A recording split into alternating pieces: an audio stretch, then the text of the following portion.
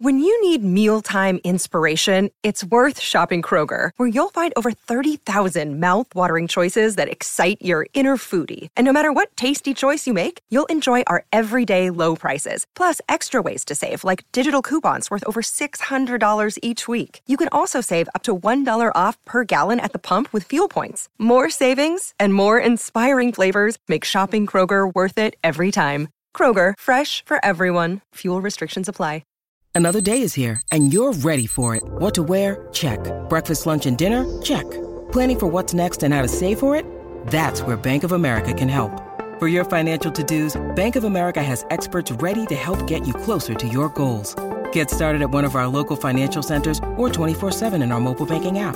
Find a location near you at bankofamerica.com/talktous. What would you like the power to do? Mobile banking requires downloading the app and is only available for select devices. Message and data rates may apply. Bank of America N.A., member FDIC.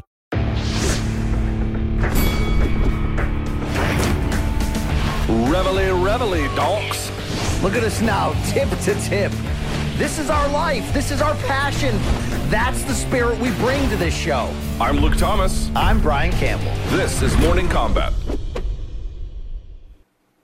It is Monday, the 8th of August, 2022, and the king is dead. Long live the king. Hi, everybody. It's time for Morning Combat.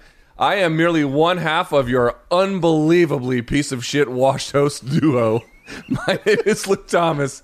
I join you from the capital of Estados Unidos here in Washington, D.C. I mean, could I look like I've been in the trunk of a car the last 48 hours more? I don't think so. But the man who is to my left, the right of your screen, he is fresh off of vacaciones. It's Brian Campbell, the king of Connecticut. Hi, BC. Welcome back, buddy. Hey, thank you for welcoming me back, Luke. I'm happy to be here. I was happy to unplug for a week. I know the fans did not like that. I got a little rock lobster here. Quick pro tip, Luke, don't take a Caribbean cruise in the summer unless you want to sweat and complain the whole time. But outside of that, good times, great oldies. And, you know, we got the drink package this time for the first time, Luke, to try to see if it's worth it, you know. So I drank a lot. And that's not always like a pretty sight, you know what I mean? What does the drink package offer you? Like everywhere you go, you can just have drinks? Well, there's tiers to it. There's a mid-level package which allows you to drink any. The only thing you get for free drink-wise is water, shitty coffee, and like non-flavored iced tea. So if you go to the next level, you get good coffee and soda, and then you go to the next level, it's all you can drink except for the top shelf bar. So I went full. You know, I went full Monty this time. But all right, I broke even. I drank enough to break even. But did I really break even, Luke, or did I lose in the end? That's really what my family and my liver are going to have to ask themselves after this. You know what I mean? Did you see any cool sights? Any vacation standouts to you? I did the water park at Atlantis in the Bahamas. Very, very famous, Luke. It's legit. It's intense. It's great. And I spent a lot of time in the jazz club, Luke. So I was doing the old guy thing. It was good. But Luke, here's the deal. I got the itch the whole week. I love unplugging. I love being with my family. Love making memories. But I'm there thinking, how's Chuck's chemistry with Luke? Is Danny Segura on today? I didn't have internet access for like 7 days, Luke. So I'm really happy to be back because, I was made for this shit. This is what I do, When the red light comes on, right? Whatever this is, yeah. Well, we're happy to have you back. Certainly there is no one quite like you, for better or for worse. So we're excited for Monday's show here. Let's see. On the docket today, what do we have, BC? We have the UFC fights from the weekend. We have some of the PFL fights from Friday. We have some boxing results. Plus, we hadn't done it all last week, any of the stuff where you're related to it, which, by the way, includes fan subs and includes Dead Wrong, so it actually affects the whole week. But today we'll get to have you seen this shit. Hey, yeah, I know. Correct me if I'm wrong. I skimmed your work in my absence, and obviously I shout out Chuck Mindenhall, Danny Segura. Do you have anybody else on last week? Oh, Rashad Evans, who was fantastic. Yeah. You made up a couple new segments. You had fun. You reached out a little. You stretched, Luke, right? Yeah, well, we had to get creative in the absence of the old B-sizzle, so we did. And some of it worked, some of it didn't, but maybe some stuff we can bring back. The good fan, bad fan thing seemed to be a winner. People seem to like that one, so all we're right, bring that one back. I look forward to touching it one day. And, Luke, tell the people this week, bro, we're back. Yes, so obviously BC and I are doing the show from our homes today, but we are headed to the studios tomorrow, now, of course, there is no live MK show tomorrow, but we're going to put a bunch of stuff in the tank. There will be a live MK show Wednesday from the studios, and then more content we're going to record after the show as well. So we're going to put a bunch of stuff in the pot, so to speak, so we can get a good MK stew for the month of August. Oh, I love it. And Luke, happy 43rd birthday to you last Friday. I didn't tell the world about it. You know, I'm not. You know what I'm really not good at, Luke? I'm good at receiving Love. the happy birthdays on Facebook. I'm never good about like giving. Like, you know, I'm really an old selfish piece of shit apparently. But I will say, Luke, thank you for making it another year. And did you do anything fun? How you doing? I told my wife specifically that I'm a little bit burned out, to be perfectly honest with you. Like, just burned out in every way. Burned out professionally, burned out personally. I just need a break, which I have one coming up here. But I just told her I wanted something very simple. I didn't want to do a whole lot. I kept it very, very easy. So she found me a place in the city that serves Detroit-style pizza. Do you know Detroit-style? Is that okay? I'll hold that joke back. We would have got shut down for that. No, Luke, I don't know what Detroit style pizza is. Detroit style is kind of like deep dish in the sense that it's not thin crust, but it doesn't. They don't serve it in a pot like it's, you know, pizza lasagna. They serve it in squares, chunks of squares like that. So it's like thick crust squares. She took me to a place in DC that specializes in them, and it was, I mean, off the charts amazing. Wow! And then we watched Predator, the new Predator sequel, Prey, which was very good. I really enjoyed that. And that was it, dude. I didn't want any. She got me a cake and she got me some gifts and stuff like that. But like, I wasn't in the celebratory mood, to be quite candid with you. So I don't want to see your heart break so slowly like this, Luke. Do you think a week off will fix this? I mean, are you hurting inside? What's going on? Did you miss I just me? need a break, dude. I've had a lot of stuff going on that I've never even talked to you about or even the audience. It's fine. Like, most of it is getting solved, but like, I need a break.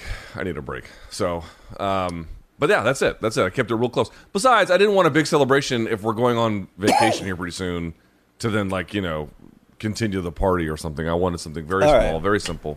Maybe I'll offline you. I was going to turn this into a little bit of therapy here, Luke, because I care and I know our audience does. But maybe we'll, like I'm learning from this Jeter doc, Luke. You got to keep some things private, right? That's right.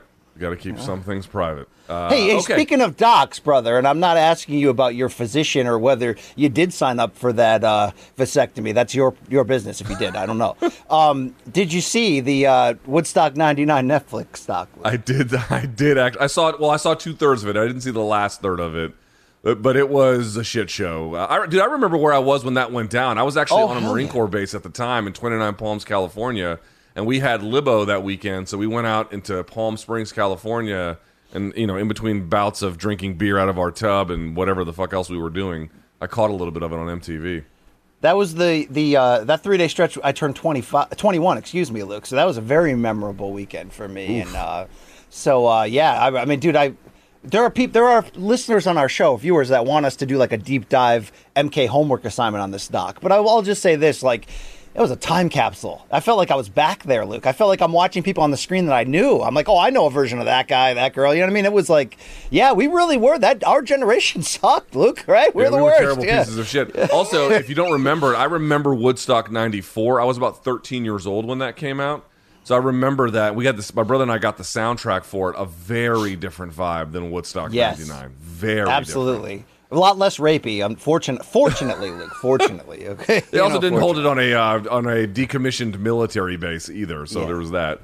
All right, BC, let's remind everyone, Showtime is the label that pays. You had missed the Danny Garcia fight. By the way, I don't know if you had a chance to watch it in just a second here, but Showtime.com, if you want to try Showtime, you can get it.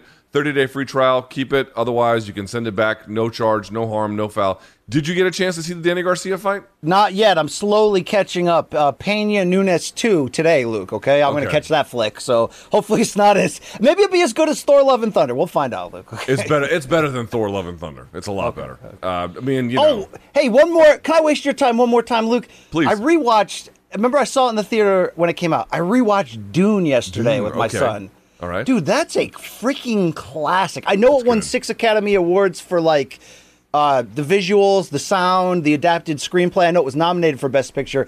Luke, I'm going to stand by that flick. I think it's better than 65% of the Star Wars movies that are produced. It's Rogue One level gritty, and it's just a cinematic classic. I know it's long and the plot is a little iffy, but visually, Luke, it's a face F, right? It's like Yeah. it's Dude, can I give you a quick recommendation of something that blew my fucking mind over the weekend? okay. I saw this movie. Have you heard of the new Ron Howard movie called 13 Lives? Just the title, not the premise. What do we got here? Okay, so apparently there's a documentary about this same story, and the documentary is better than the movie. I have not seen the documentary, but everyone out there was screaming to me that the documentary is better. Fine. I've not seen it. I can't weigh in on it, but I tell you, I have seen the movie. Do you remember a few years ago, it was a worldwide international story when the young boys, the Thai soccer team, got trapped in the cave, and they had to be extracted through cave diving for long stretches of time? Do you remember Yeah. this story? It was like Baby Jessica, just on a global scale, Luke. Right. Okay. I followed that story in real time, and I remember them getting them all out and being like super impressed by it and how difficult and daunting the challenge was. Dude, I'm not going to ruin it for you, even though it's a true story. You need to see this movie because the way they get those kids out, and by the way, one of them was a coach as well, so there was at least one adult male. The way they get them out, I'm just going to put it to you this way. They had to go through 7.5 hours of cave diving. And when I say cave diving, bro, I don't mean like big caves. I mean like you can barely squeeze through it. Only the most experienced pro could ever handle it. And you're like, well, So you if don't it's mean- 7.5 hours of pros, how could the kids do it? Right. You should see how they get these kids out. It is fucking insane. I could never describe it to you and for it to make sense. You have to see it, BC. So it's a different ending than that soccer film Alive, where those South Americans ate each other. Luke.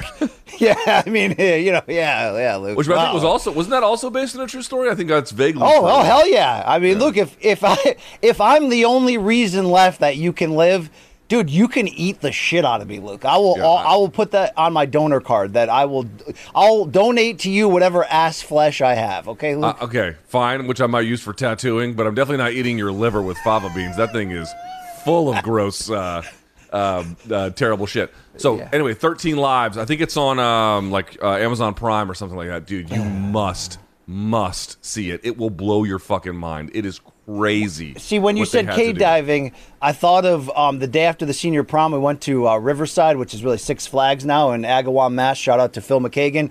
And I watched a guy spelunk get to third base at a picnic table, Luke, right in the open in front of families and stuff. I was like, maybe cave diving, not really a public activity. You know, This is a different kind of spelunking.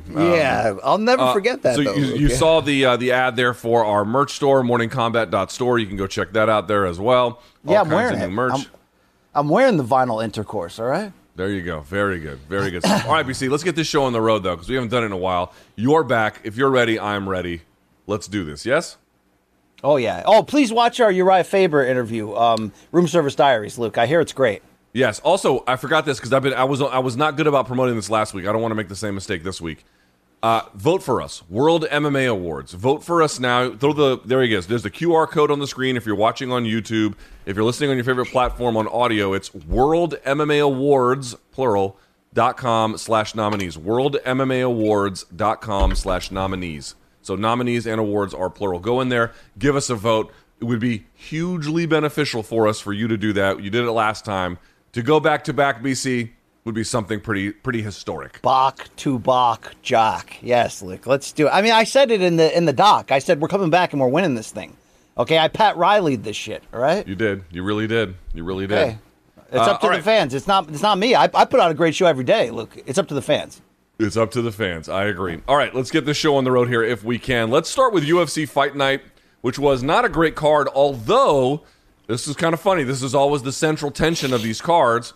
Doesn't have big names, doesn't have matchups that necessarily pull you. Obviously, the main and co-main were pretty good, and you got finishes all the way up and down. Only the second event in the modern era to ever do that. The other one, of course, was when Bisping fought Rockhold in Australia.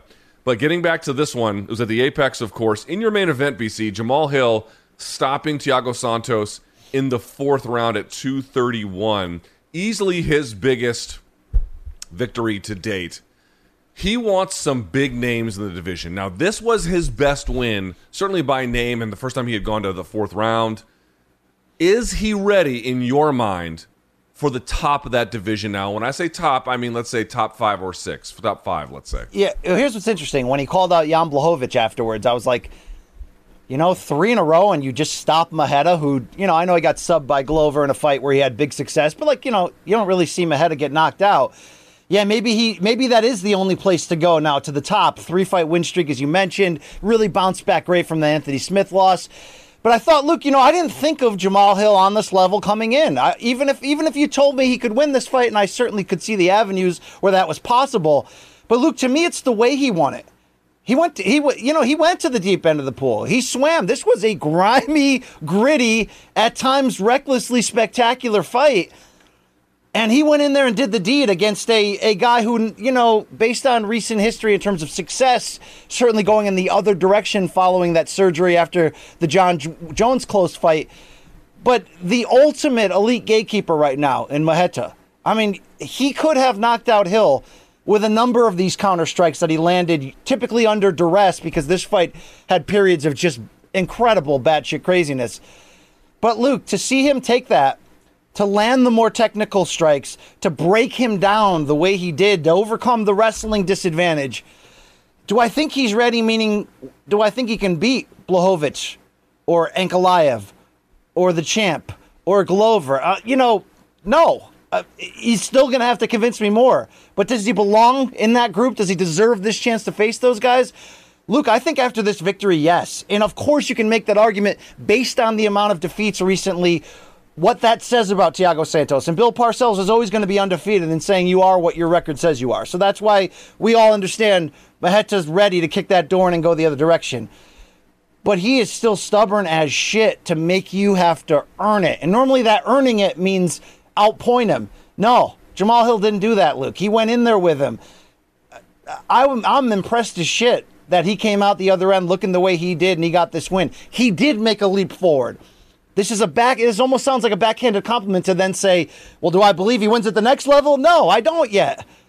But I'm on this journey with him now. He has my attention. This was the win he needed to get that attention. He's got it, Luke. You can't take that away from him.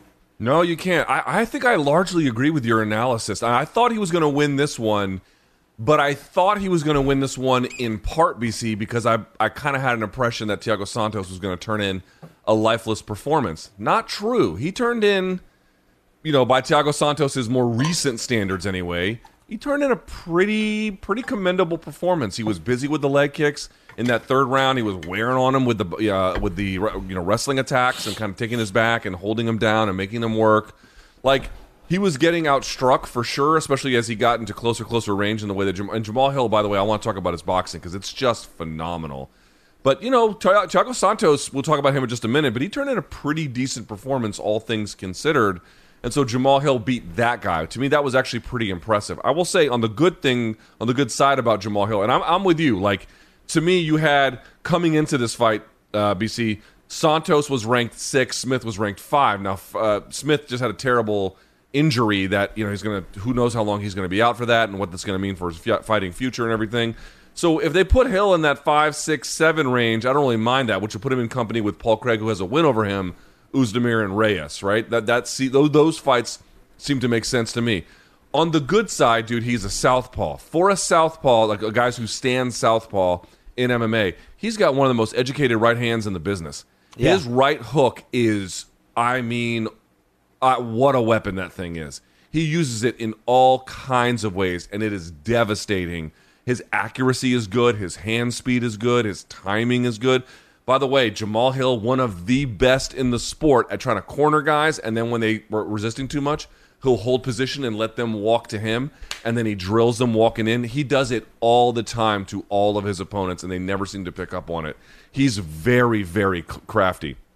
My one hint of reservation, and it's something I've been talking about with a lot of really good fighters, the guys who can get away with this, there's like 2 or 3 you could even mention, which is to say, here's my reservation about Jamal Hill. He had an awesome quote at the end of his post-fight speech where he said, you guys keep talking about experience, but you've never experienced anything like me. And I've seen, I'm paraphrasing, I've seen your kind, many times before, something like that, which was a nice little way to stick it to him because this was only his 12th or so fight.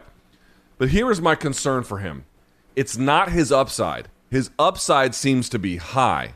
But the next step, I think, is a little bit unclear to me because his A game, his southpaw boxing / kickboxing game, it's ready to go. He can beat, with that game, if someone accommodated him and fought him on those terms, he could beat anyone in that division. He could beat Yuri in this division. He could beat Glover. He could beat Jan, right? He could. Not guaranteeing it, but it's good enough to beat those guys. The problem is his B game appears to me to be strictly defensive, right? So these guys are developing games where they're really, really good at it, and then they're just kind of ironing out the defense on all the other parts of their game. I think that will only take you so far unless your A game is so dominant, no one can stop it. And I always go back to the same example like Khabib, his sort of wrestling and grappling game. It was so dominant, he didn't need much of a striking game. But I don't see Jamal Hill on the Khabib kind of over the division level. To me, he's going to need more things. And while he showed good takedown defense, good scrambling, and good defensive wrestling, there was really no offensive component to it. And to me, you are eventually going to have a problem if that is the case. So, while I thought there was a lot to take home that I thought was great, and in particular, he has some of the very best boxing at 205, and I do think he deserves to bump up from 10 to somewhere between 5 and 7 in the rankings. This was legit. I do think that next step, though, those top 5 guys, particularly your Rakic's, your Ankalaevs, maybe even your Teixeiras, they're going to pose a potential problem with the rest of the game that isn't suited to be offensive, strictly defensive. No, you nailed the exact reason why I still have cause on the next level. Now, about this level, you nailed a lot about his boxing. I think obviously just look at the toughness and the ability to take big shots and come back. He passed a big test. He went deep into the fight. Another pass. I think the thing I take away the biggest is his poise, because there were certain sequences that were out of control, because that's what Maheta does. Maheta is one of the ultimate, let me find out, let me drag you right into the fight or flight scenario. And Hill got dragged into that, but he didn't stay there. You know what I mean? He was poised, and he didn't go into a shell because of it, and he also didn't let his shit go too far and get tagged. So a lot to like about it, but still a lot more we have to see. And the top of this division, for what it lacks in star power at the moment, there's a core. There's a common core group of guys that are freaking hammers. So, Luke, you know the fight I want for him? Because I do think we have a little bit, rightfully so, we do have a little bit of a bottleneck. Like, for example, if it's Prochazka Glover 2 next, which is very possible, and then it's Blachowicz Ankalaev, which is very possible. Obviously, you got Rakic hanging around there, and I do realize that Anthony Smith beat Jamal Hill, so there's always a potential there for a rematch. But, Luke, how about Dominic Reyes, who's ranked number 7 at the moment? How about that? I know it's one more step sort of in the other direction, but Reyes is still young enough where I'm not sure we've seen his last stand, Luke. I don't think we have. Well, I mean, while that decline was sudden, Dom Reyes eventually is going to come back and be Dom Reyes again, I think. Isn't that a perfect matchup for where they are right now, Luke? To find out who really is where they belong in the rankings? I like that one. I think because Reyes can push a pace and mix things up, that would be interesting. I mean, it doesn't answer your wrestling questions necessarily, Luke, but you can't always pick and choose matchmaking to answer those, you know? Fair enough. The Paul Craig one is interesting, too, because you've watched the first Paul Craig fight, which I think was like 2019, 2018, I think 2019. Craig made it look kind of easy. And so I really wonder how much of his game has developed since then, where that wouldn't necessarily be the case. Like Oezdemir got it done, but he kind of struggled a little bit down the stretch to get it done. I'd be curious to see a rematch there. But on the other side, the Reyes side, yeah, any of those. The Oezdemir fight would be good too, although he's coming up with a All right, let me dead wrong myself. For some reason, I keep referencing this Jamal Hill loss to Anthony Smith. Obviously, it's the Paul Craig one that is sticking out, Luke, yes. The last time I saw him lose. He got submitted with an armbar, yeah. So let me dead wrong myself right now. They didn't fight, right, Luke, him and Anthony Smith? So that's also a potential fight in it. Wouldn't that fight better answer the questions then? Yeah, but Smith just got that really terrible injury at UFC 277, so he's going to be out for a while. Good point. Whereas I think Hill, if I'm Hill, I'm going to want to stay busy. I think if I'm him, I want to squeeze in one more fight into 2020, really begin to capitalize on this momentum that he's got, really begin to push. Yeah, you can see here against Paul Craig, he got his elbow dislocated, kept fighting, and then eventually the ref realized that it was completely fucked and they had to let it go. This is, to me, why it's like he was very defensive against Thiago Santos, which is by itself not a problem, and then getting submitted by Paul Craig. It's like, dude, how good is this kid striking? Very good. He's very, very good at that. But the other parts of his game, for me to really believe he can contend for a title, dude, Glover Teixeira, I mean, whatever else you want to say about him, how old he is and how shop-worn he is, My man has good takedowns. He knows how to find the clinch. And on top, he will pass your fucking guard. He will do it. And he will pound on you from mount. Like, that is a real serious threat that he has to contend with. Ankalaev can do it too. So, I just don't know if he's ready for that given what I've seen. But any kind of test short of that in that space you're describing, I'd be happy with any of them. Okay. And don't forget that Jamal Hill, Luke, is apparently the baller of UFC fighters. Because every time, I see a great fighter, I'm like, I wonder if he could dunk. We have footage of Jamal Hill raining threes in that DC, Bilal Muhammad, Schmo, Las Vegas shootout that they had. Apparently, Jamal Hill is the baller of the UFC. And I guess I could see that. You see the athleticism, Luke, and the confidence. I could see that guy being a, shoot over double teams and make it type of guy, Luke, Yeah, I can understand that as well. All right, let's talk about quickly, though, staying on the main event.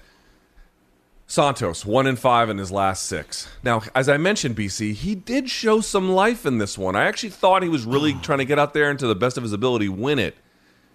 He didn't, though. It's still going poorly for him. Why? And is this the end? What does this say about Thiago Santos and where we go from here? It's always a difficult conversation, Luke, because we're honest on this show. He's one of my favorite fighters, Luke. I love the shit out of Maheta. Okay. I mean, he's either, knocking down or knocking up many of your famous UFC fighters. He's got a career highlight reel that's so damn entertaining.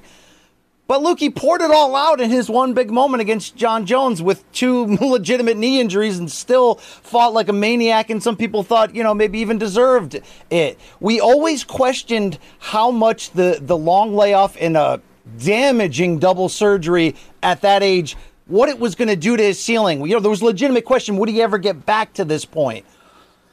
But even within that gray area, there's still levels to that, because he got back to a good point when he dropped Glover early and looked like he was on his way to beating him. We've seen these flashes of the old man. Yeah, Luke, he's still a way better fighter than his recent record indicates. There's no question about that. He's not a liability to himself. He would beat many top 10 guys on a given night. But we are consistently seeing, going back to the you are what your record says you are sort of conversation, he's no longer elite. He can be an equivalent of an elite test if you get in there and you catch one from him, but he's certainly no longer elite. But Luke, we'll probably have the same conversation about Sam Alvey later. There does come a point where there's a limit on the amount of high-level losses you're sort of allowed to take and keep your job. By no means, I think, are you and I trying to put the picture out there that he's washed or that he's, you should get rid of him. No, like nothing. He still can beat so many guys. But there's something missing, Luke, and it may just be the combination of age, the grind, and the effects of that knee surgery. Now, look, he came pretty damn close on a couple of high kicks. He's always going to be that type of guy who can spring out of nowhere. But he's no longer that type of guy where that threat is there every second of every minute of every round. You know what I'm saying, Luke? So I commend him for the attempts at wrestling to try to almost take a cue from Glover and add longevity to your game. He's only 38, but he is 38, and he has been through a lot of big-time, heavy, damage, back-and-forth fights. I think you sort of just leave him alone, Luke. He is who he is now. A really tough out and a big name that you can get on your resume. I'd like to see him bounce back with a win here, kind of like what he did against Johnny Walker to stem off some of the bleeding in the early part of this. It's very possible. But I don't know what you're looking to get me to say, because he's not at that area yet where I'm ready to say those things. And I love this guy too much to see him go, Luke. He makes fun-ass frickin' fights. And looking back, I respect the shit out of him taking that jug against Jones and just saying, whether I walk again or not, this is my moment. Let's go for it. I think it was worth the risk, Luke. And right now, he's a second-tier version of himself. He's never getting back to first tier. But that run in first class, that was good, Luke. We had a good run. He came that close. He came that freaking close. I mean, partly you can just make an argument about who he's fighting now, because the last win streak he was on, it's amazing to think about, that he beat Kevin Holland. Kevin Holland is now at welterweight, and this dude is firmly at 205, but they met him at middleweight in 2018. Eric Anders, Jimmy Manawa, and Jan Blachowicz, who he stopped in the third round of that contest. In fact, that was the one that got him the John Jones title shot. But here's who he's lost to.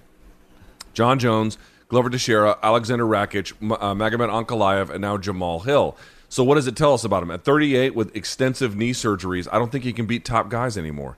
Now, can he beat guys maybe inside the top 10 to 15, 11 to 15 space? Maybe.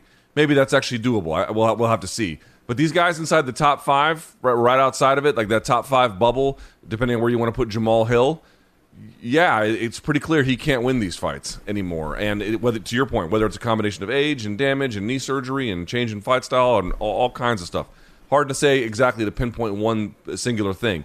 But in combination, the effect is pretty clear. He can't beat these top guys at this age anymore. At least not right now, unless something changes. No. They need to change who he is fighting if he wants to find a way to win. I mean, look, how did Shogun have... you look at Shogun's, last 6-7 fights, Luke, there was a big win streak in there because he's still... Now, look, there's not a direct comparison here, but he was still at a point where he could beat those guys ranked 10 to 15. And he can expose them. Yeah, he had to take sometimes sick damage, even in big wins, to get there. But yeah, Maheta should be fighting the guys outside of the top 10 who are looking to jump in. That's the level where he's at. He still does carry a celebrity name to some degree, especially as a potential opponent, and he can put him in the main event, in my opinion, even with those losses. But that guy's not coming through the door anymore. But I don't, as I summed up, I don't think there's anything really negative we could say, Luke. He went for it.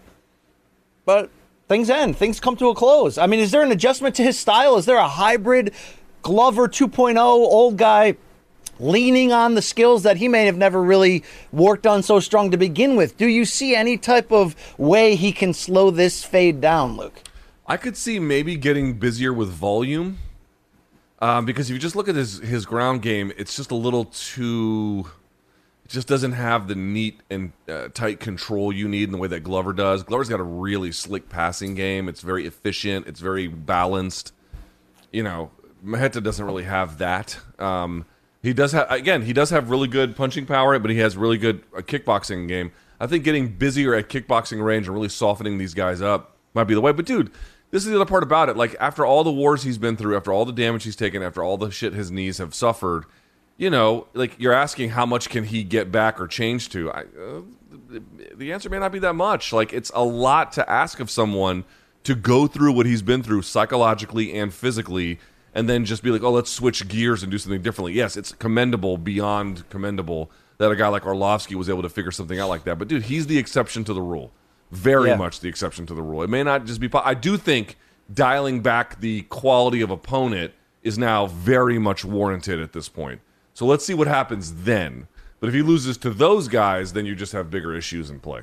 That's it. Do you think he can dunk a basketball, Luke? I bet he windmills. Certainly pre-knee surgery, I bet he could. Okay. Certainly pre-knee surgery. Now, I don't know. We'll have to Did see. you know that 10 years ago he was stopped by Vicente Luque at middleweight? That's crazy.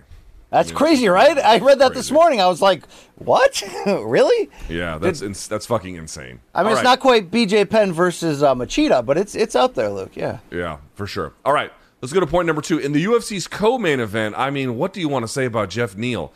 Easily, I would say the biggest name he's ever beaten, number 1. And I'm going to say it's the best he's ever looked to me. He looked phenomenal. BC, you saw this fight. Tell me if you disagree with my framing of it, and more to the point, just how significant is this win? Hugely significant because of that 2-fight losing streak and the period of where it came where he was showing huge signs of looking to be a guy who's going to make a leap into the top 5 and potentially do some damage. To remind people, decision win over Bilal and then stopping Nico Price and Mike Perry. Now, not, necessarily world beaters, but he was at a point, Luke, where I think he's recovered now, and he is that guy again. And in between, it wasn't just the 2 defeats, Luke. It was trouble with the law outside the ring. It was, long stretch during the pandemic. He had to take on other full-time jobs to try to make ends meet. I mean, he's been through it where it could have fallen apart for good. It seems to be back where it needs to be because Luque, as always, was not going to make this easy. He was going to give you an elite level, chin and ability to take damage and still try to win the fight. So, Luke, I mean, do you get a little like Johnny Hendricks vibes from him at times too? I mean, his game, especially on the feed, is violent. It maybe he's not as technical in terms of getting to your chin with that big left hand like Johnny would do, and maybe he's not the same wrestler. You can tell me if I'm wrong on that. But in terms of being able to land the type of violence that can end a fight, you do that against Luque at this point, not too far removed from that win streak he had, dude. Yeah, you're back. You are exactly where you were before things fell apart, Luke. And I was happy to see that because this guy's got something in there, and I want to see him have a chance to show it to us. It's funny you bring that up. So what was one of the big hallmarks of this win by Jeff Neal? It was doubling up or tripling up or, going beyond that with same-side attacks. He would go left to the body, left over the top, or all those uppercuts from the same side. He was doubling up and tripling up attacks with the same side. Hendricks used to do that better than almost anybody. In fact, I would say it's one of the signatures of his striking. He would double and triple up from the same left side all the time. Now, I don't know if that's exactly what you're spotlighting. I think more you're talking about just kind of the way in which he approaches and the result that it had. Fair enough. I see some of those similarities too. But actually, if I was going to pinpoint someone, the generation before this new generation of welterweights who struck like him on the feet, it would in fact be Johnny Hendricks. It's actually kind of crazy you brought that up, BC, because I think it's entirely apt. Dude, his boxing, dude, his boxing in this fight, I am starting to see guys who have, again, I am not going to play this stupid ass game where I'm like, oh, give them boxing gloves and they can go win world titles. That's not going to fucking happen for any number of reasons. But wait, I just got off the cruise ship. Did Jake Paul fight Luke? Did I miss it? Yeah, it was great. It was great. Go check it out on YouTube. It was amazing. Okay, it was really fun. I'm glad we waited for it. But what I was going to say was the level of improvement where he is doubling and tripling up on the same side. And by the way, I want to point this out. Guys who can slip, I talk about all the time. Slipping is really important. And the guys who can put slipping and offense together. I can slip, there's my defense, and through it I have offense that I can come over the top with. He has that as well. Dude, he was putting strikes on angles on Luque, around the gloves, in between it, up the middle as the guy was getting too linear. Dude, he dissected Luque in the most vicious way you probably could with a boxing game. Even after Luque, by the way, staged a little bit of a rally, so to speak, kind of centered the boat, I'll say, in the choppy seas. He got respect back with a couple of those counters. It was like, oh shit, yeah. In that second round, but then he got out there in that third round. Dude, this was, I think you said it exactly right, BC. He was on a track, and then shit got derailed. Dude, this was him fucking Big John Henry pulling it back onto the track and setting that thing in motion. I am very, very much back on the Jeff Neal bandwagon, so to speak, in terms of what he can do. And I know his team's going to be like, oh, we were always on it. Great. We don't know all the inside stories. We don't know what the truth is. We only know what we can see in the cage. And there was some things that were signs of concern. This was him very much getting back to where he should be, and I was super impressed by him. Loved it, and I like his hardworking personality, so that was good to see too. Luke, at 5'11", do you think he dunks spectacularly? See, at 5'11", I don't know what kind of ups he has. I mean, he's obviously a good athlete, right? Does he have ups though? That's a different. Dude, why are we not doing an all-star game dunk contest at International Fight Week? Please, okay. Anyway, Luke, my real question to you is, what do you do with him? Where do you put him? I mean, this isn't the same guy that lost to Thompson and got the split decision win over Ponzinibbio last time out to kind of keep things going in the direction. I know we got, Brady going to be tied up here soon in a big fight. Where Jeff Neal at 13, where do you see him going from here? Well, see, this is the interesting part.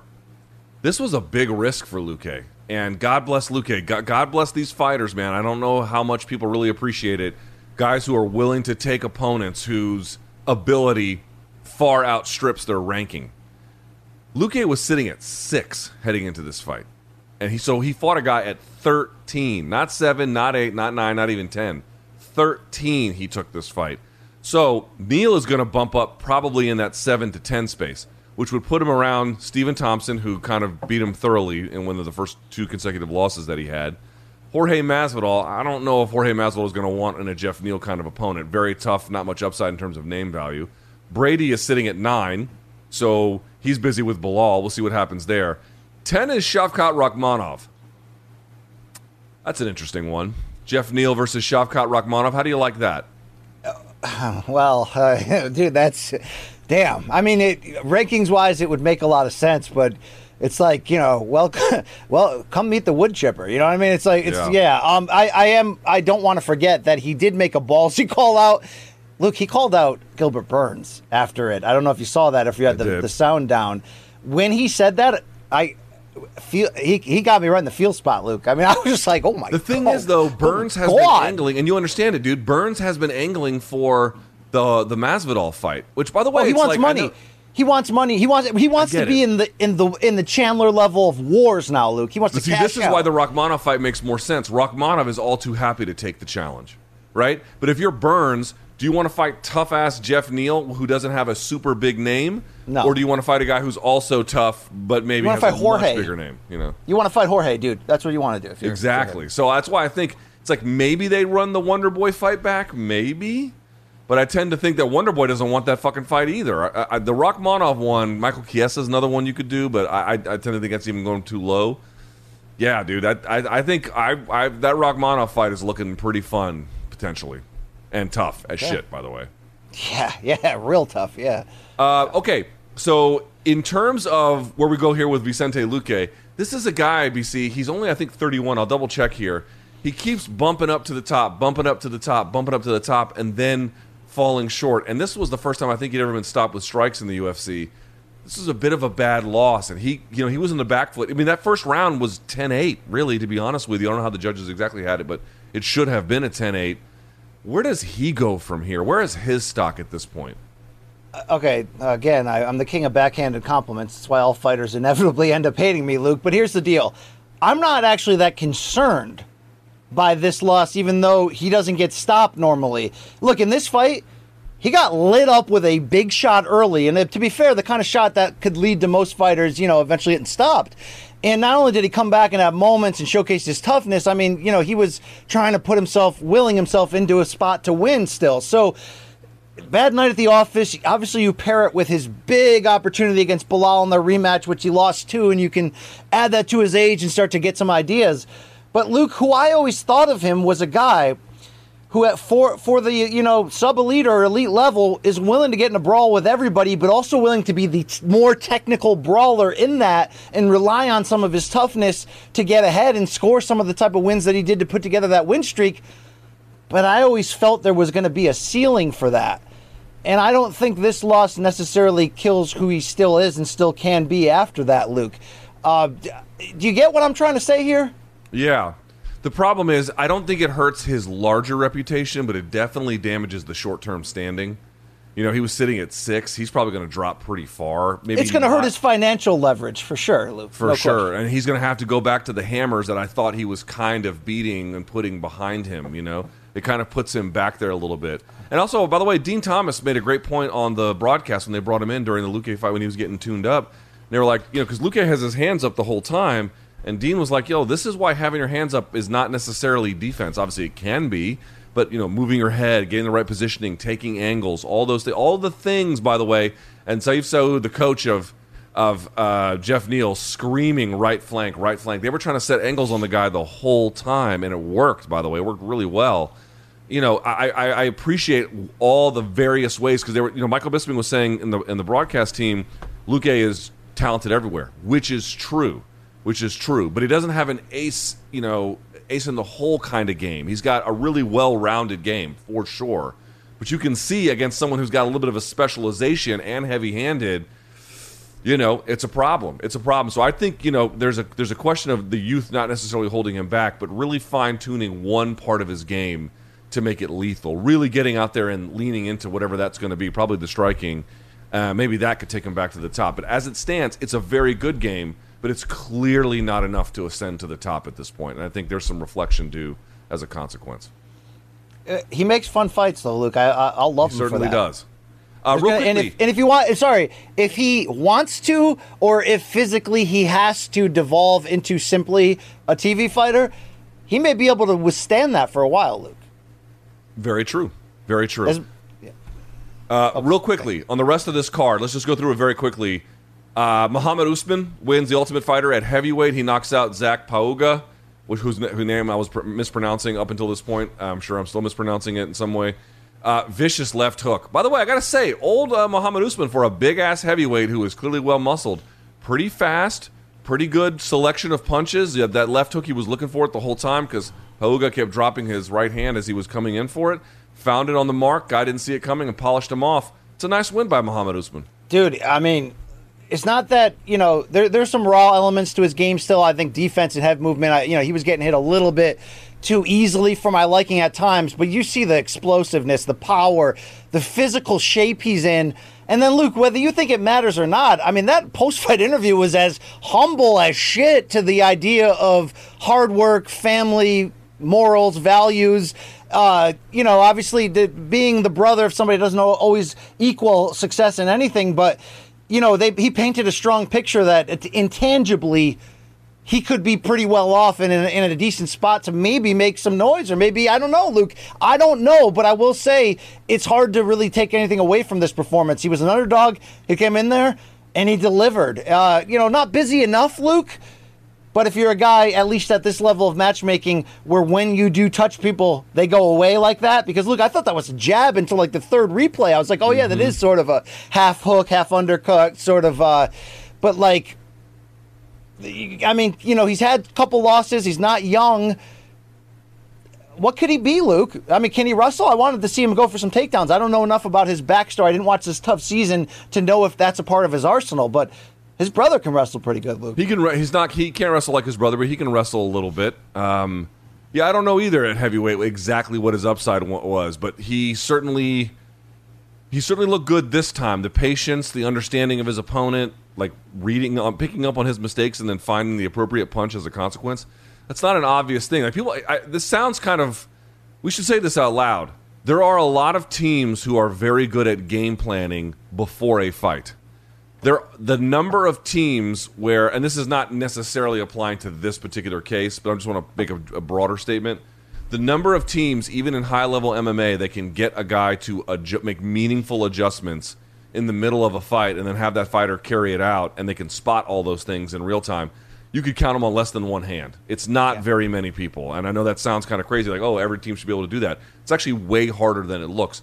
This was a much more reduced version of that, where he was just picking up on the mistakes of a guy in real time as the fight progressed, and he did a good job of it. So that was nice. That was actually really nice that he was able to do that. But beyond that, I need to see more against more credentialed opposition, I guess is the answer. BC, I don't know if you got a chance to see it. The Juliana Miller, she wins the women's flyweight fight with a ground and pound of Brogan Walker. Did the old crotch chop at the end. I'm sure the BC special loved all that. Oh, I'm sure you'll be seeing it later on. Have you seen this shit? But, okay.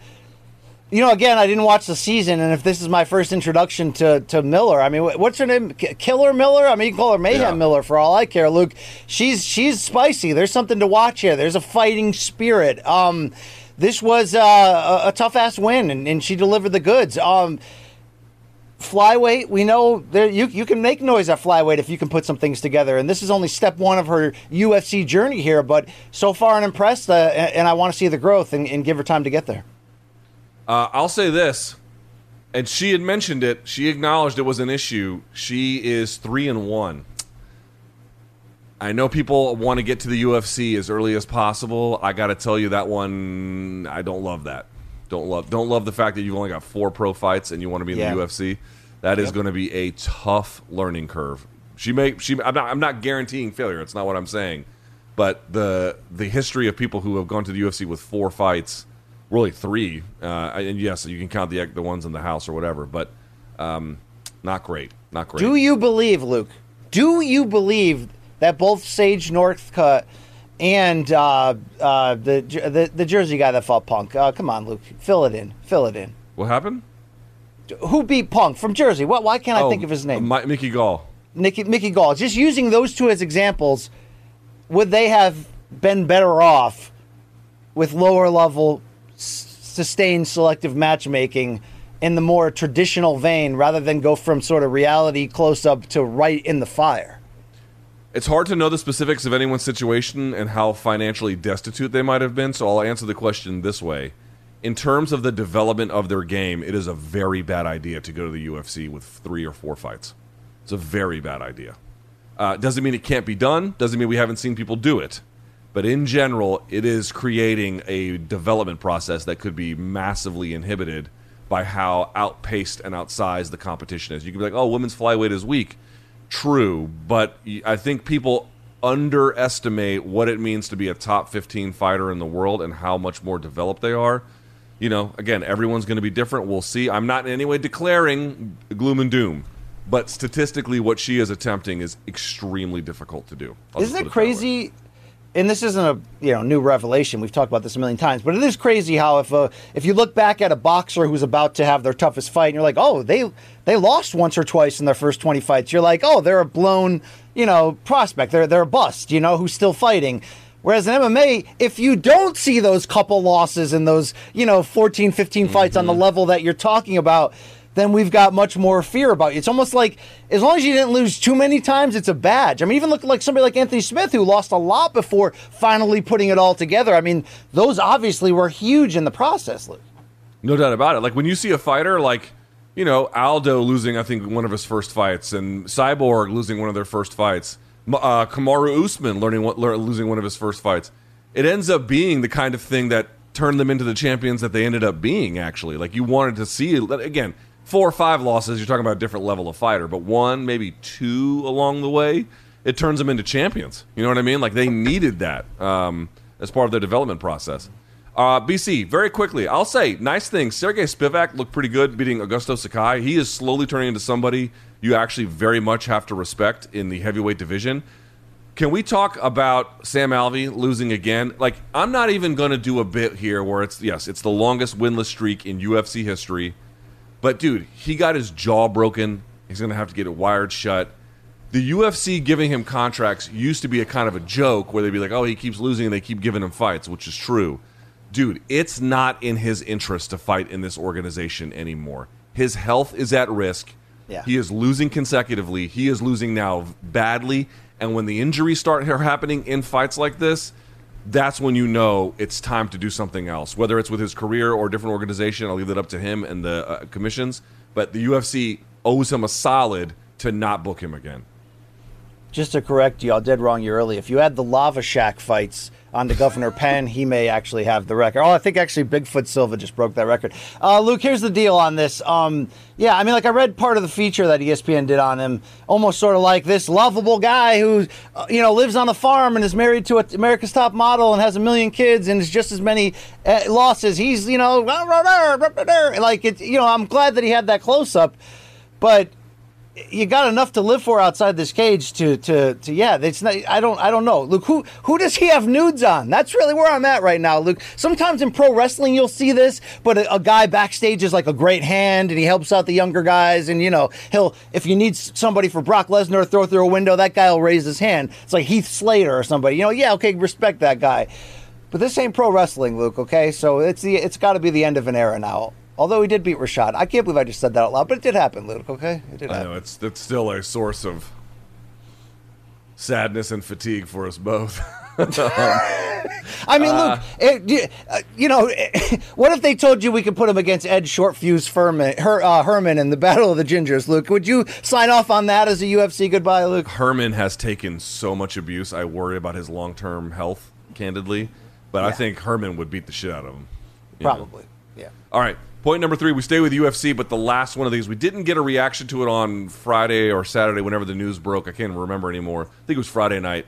Oh, wait, real quick. I got to interrupt you. You're not going to talk about Terrence McKinney? Is that an extra credit report? Luke, what's happening? No, we can talk about him now if you want. What's on your mind? You look good. That was fun as shit for the 2 minutes it lasted, Luke. Eric Gonzalez was, basically was told right off the start, you're going to fight. And he did, Luke. And although McKinney got the better of it overall and then got the sort of spectacular finish. This guy makes theater, McKinney, Luke. I mean, this was wild. This is a wild ride. Even in his amateur and other fights outside the UFC, my man has never been to a decision. Either way, win or lose, has never been to one. It is truly the definition right there of kill or be killed. And usually he does the killing, obviously not exclusively, but usually. And this was another one of those examples, dude. The judges can kick their feet up when Terrence McKinney enters the cage because this one ain't going to them. Pretty remarkable. Would you add him to a must-see list? Like the kind of list where Maheta's on, Luke, Yuri Prochazka, that level where you're like... Yes, I would. Okay. Again, I'm not. He's got some climbing to do in the rankings to be at that kind of, Prochazka kind of level. Obviously, he was a champion. But in terms of guys who you can reliably say... They're gonna press the gas pedal for as long as this fight lasts. He's that guy.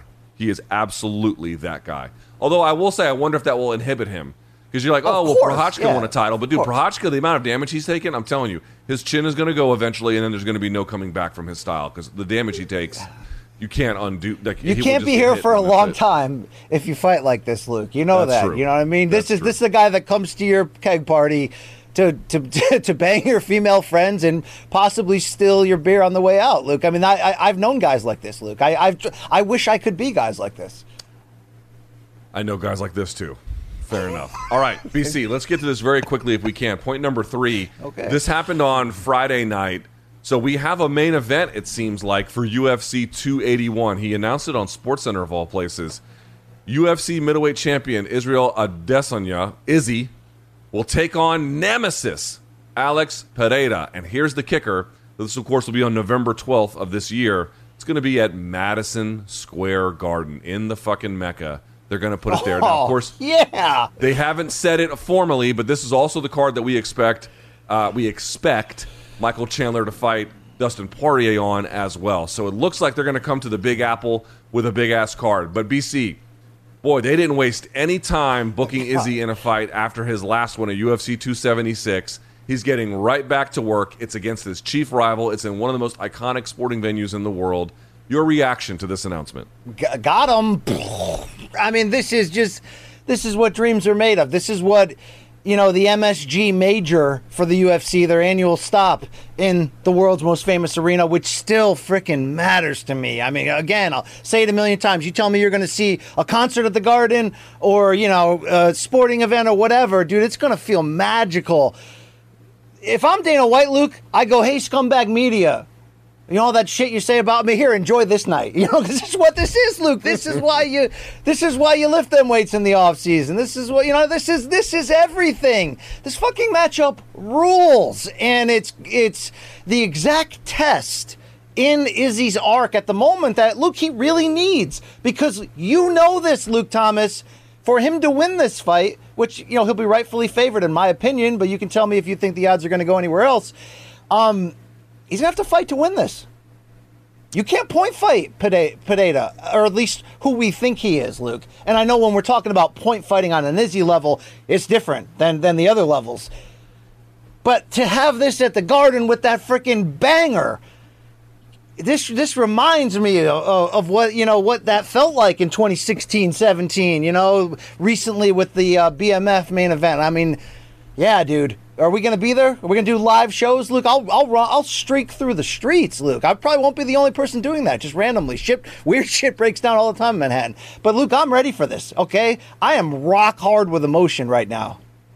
I've got a love phoner. This contest. I wanted to say something. Do you remember what we did for the 276 pregame preview? We were debating how popular Izzy was. And I think you and Chuck were a little bit more like, definitely popular, but probably, not all that popular, and I was a little bit more optimistic about his upside. I think one thing I've reflected on since that loss, or the win, it's funny that I call it a loss.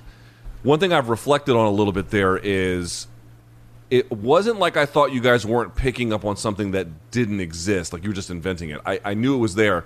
What I thought was going to happen was he was going to have a good win, and then most of that goodwill and idea about his identity would be largely restored or wasn't, whatever.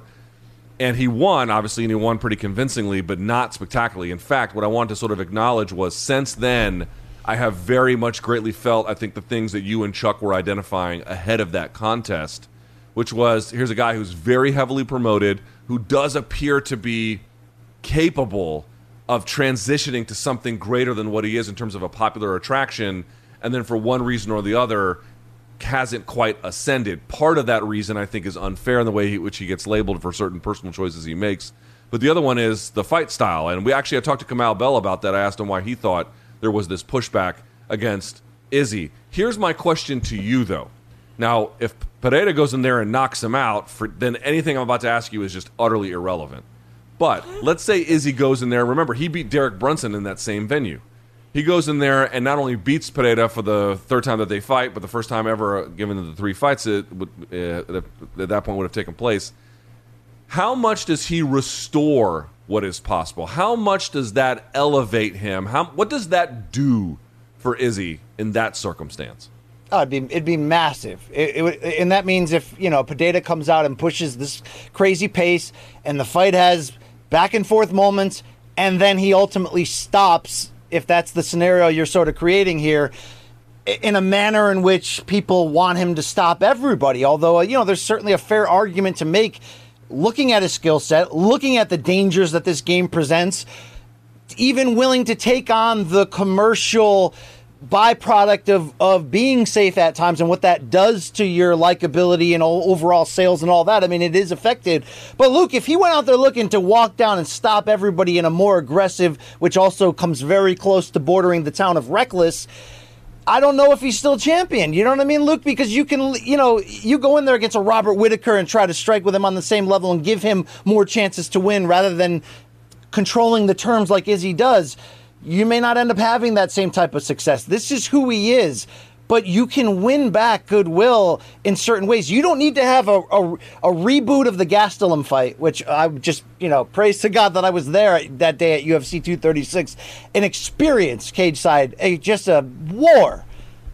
I mean, just a heroic war. It doesn't even have to be that, Luke. Sometimes it'll be more circumstantial, and I think in this case, with the backstory, the opponent, and the styles and how they'll probably merge together, it may be the perfect setting for him to win everybody back, because I think Pineda is going to be dangerous enough and close enough where Izzy's going to, at times, and maybe the majority, have to end up fighting in the type of posture that people want out of him all the time. So if something like that happens, he can win back a hell of a lot of goodwill, and I think we lose this conversation. Maybe not permanently, but for a while. I mean, Luke, you look back at Floyd, not a similar circumstance whatsoever. Only similar in the sense that it would always behoove Floyd to talk a big game and get you in there, but then win whatever's the best strategy, removing the elements of danger and keeping that show on the road and building up his longevity and becoming the legend that he was. I used to argue at times, Luke, that even though Floyd positioned himself purposely as the villain, which led to a very polarizing reaction to him from fans and media alike, which people think is still lingering, and people think I'm always extra harsh against him, and maybe at times we hold on to certain things of he didn't fight this guy at this time, remember the argument, that same thing. Maybe we hold on to that too much. The whole point is, Luke, Floyd executed that probably the best way he should have, but I always felt like if he had been in a war in which he had to show character more than we've seen him in select moments, maybe he'd be beloved by everybody just automatically. I think for Izzy, again, it's going to have to be circumstantial. He's willing to go there again if he has to. This may be an opponent that drags him there, but I think he's still going to put forth the performance that, is going to be the same across the board. It just may look better in this case because some guy may make him bring that out of there, Luke. It's weird how the crowds react to him and how the general, if you would have told me everybody he beat right when he was on the cusp of that title level and you showed me the Wikipedia page of all the fights, I'd look at that and go, oh shit, God, is he McGregor? Is he right there? Is he, where does he fit in the overall hierarchy? And the other part, too, that would be kind of interesting is I think the momentum or lack thereof you carry into the final fight where you do get beat. Again, I'm not suggesting he will or he won't. We'll figure that out on November 12th. But let's say he loses, right? Let's say he loses carrying in this negative momentum. That will potentially shape his legacy as well, right? They'll rewrite it in a slightly different way. Or I guess the conversation around it, I should say, will be slightly jaded about what kind of champion he actually was, despite the record of insane fucking dominance that he had at middleweight. So there's a lot on the line here, dude. They're putting it in a major media market. They're going, I love this call by the UFC, right? I love this call because they got a guy off of a fight that was lackluster, and they're doubling down on the idea that this one will be the switch. Izzy taking no time off, getting right back into the meat grinder exactly as he needs to, going to the media market capital of the world, certainly of North America, and then just deciding we're going to lean into this as heavily as possible. All the chips on the table. These guys have fought before. First time in MMA, of course. It's the right call, dude. It's good matchmaking. Yeah. The UFC, we have their criticisms of it, but they are adept promoters by and large. And one of the things I really like about their DNA a little bit is sometimes they know just when to lean into risk and not run from it.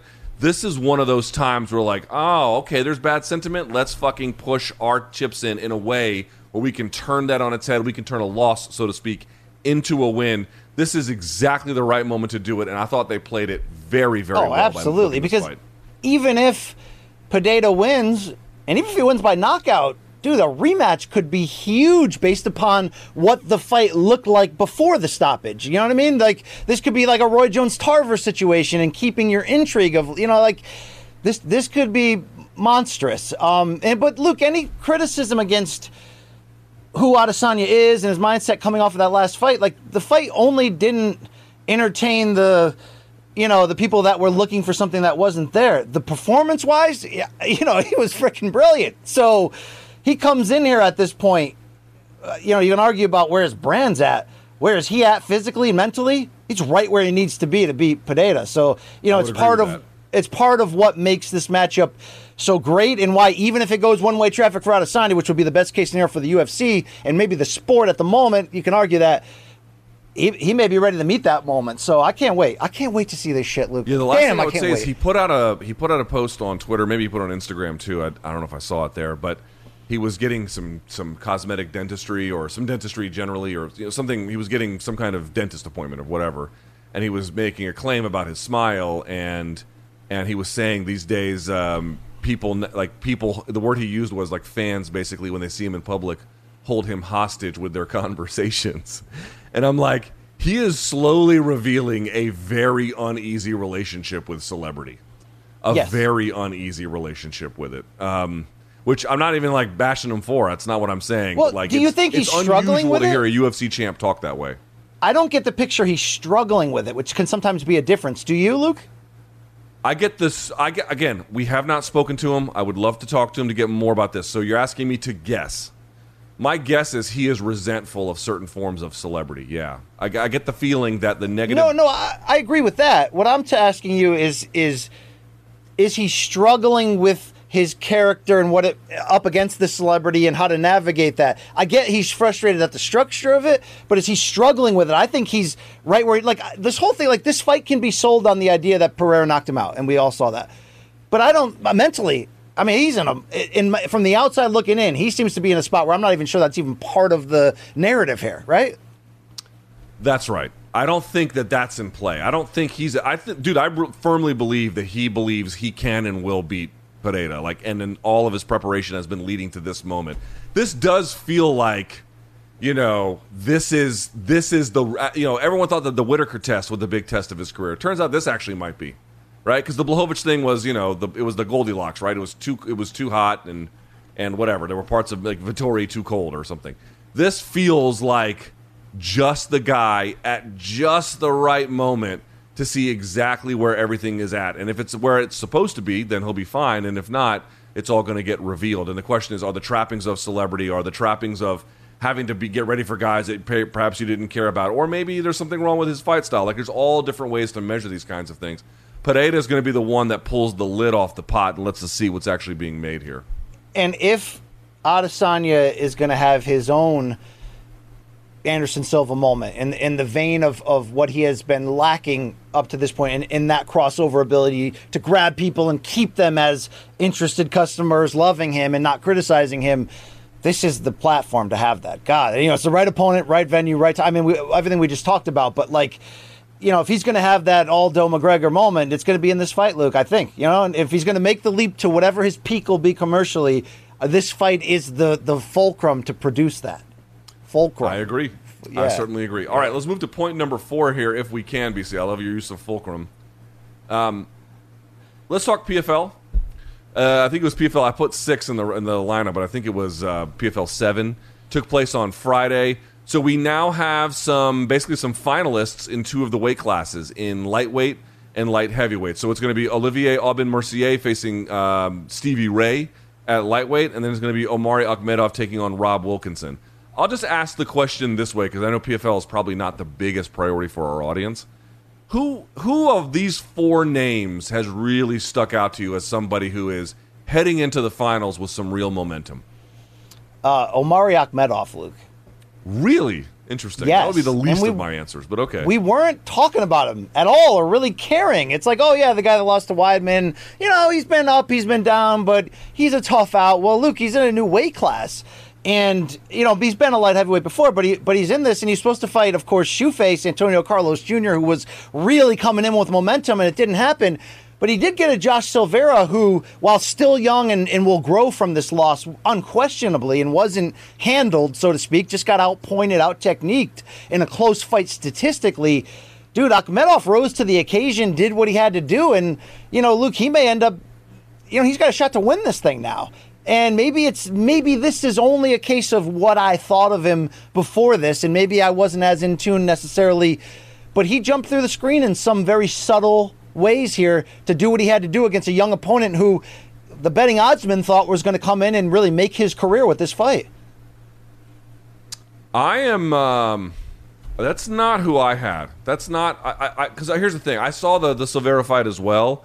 Silveira, this was, his 10th fight? Something like that. I just did... Silveira has... yes, he's 9-1. So, he looked to me like a good fighter, but a very green fighter. You could just tell. Yes. It wasn't like he was making a lot of mistakes, although he kept circling into Akhmedov's power the entire time, which was a bad call, but... by the way, contrast that with Jeff Neal, who also had open stance, who kept moving to his outside flank and then just tearing up Luque as a consequence. So, yes, there is some underdevelopment there, but it wasn't like he was making a ton of bad choices. The wrestling was there a little bit, but he didn't have the control. One of the ways you can spot... People are like, what's the ways you can spot development? It's not just the mistakes that fighters make, because even very good fighters make mistakes. It's not so much that. Ask the question, what can they do, right? So what if their game gets taken away or somewhat neutralized or some control, do they have some other ability to go to that? And you can see he didn't have great control on the ground. He didn't have ability to switch stance. He didn't have ability to pump a jab in that way. And so there wasn't just a whole lot he could do. So I don't know how much to read into that win. I will tell you, me, he had some spunk and grit to him, though. I mean, he's a good look. This and that dude. I don't have anything bad to say about Josh Silveira. My only point is Akhmedov is way more experienced. I mean, Akhmedov has fought and lost and beaten a different class of opponents for years. This was a huge ask of Silveira, given where he's been in the game.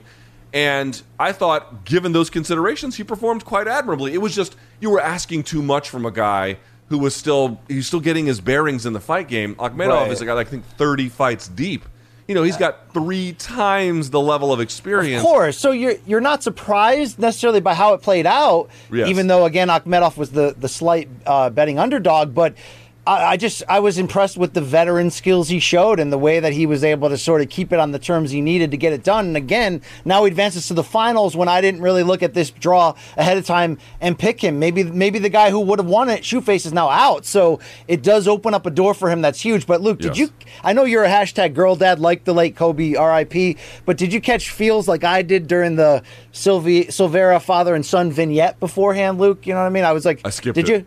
Oh, God. Brazilian Shrek was crying. It was beautiful, Luke. It was like Harry Chapin should have been playing in the background, And, I mean, it was, yeah. Listen, I'll just say this. That the light heavyweight contest to me is not all that inspiring. Rob Wilkinson has been, flattening people left and right on his way to get there, and does have some ability. Akhmedov maybe will beat him because he's just careful. Akhmedov loses against much better guys, but not against, really wild guys, so I tend to think he might get it done. I'll tell you, for me, it's got to be Olivier Aubin-Mercier, right? Want to remind everyone, the dude has not lost since he left the UFC. And who he lost in the UFC was Hernandez, when Hernandez was on the 2 best streak of his career, Gilbert Burns, who decisioned him, and Saryukian, who decisioned him. Since then, he has won every fight. And in this particular season, yes, he started off, by the way, beating the previous champion from PFL, beating Natan Schulte. Then he beat last season's champion, Raush Manfio. And then he fought Alex Martinez on Friday, dropped him a couple of times with a left hand, took his back. Dude, my man is cooking in the PFL. And Stevie Ray has had some tough fights, 2 of them notably back-to-back against Anthony Pettis, and he does have some clear ability. I want to be very clear about that.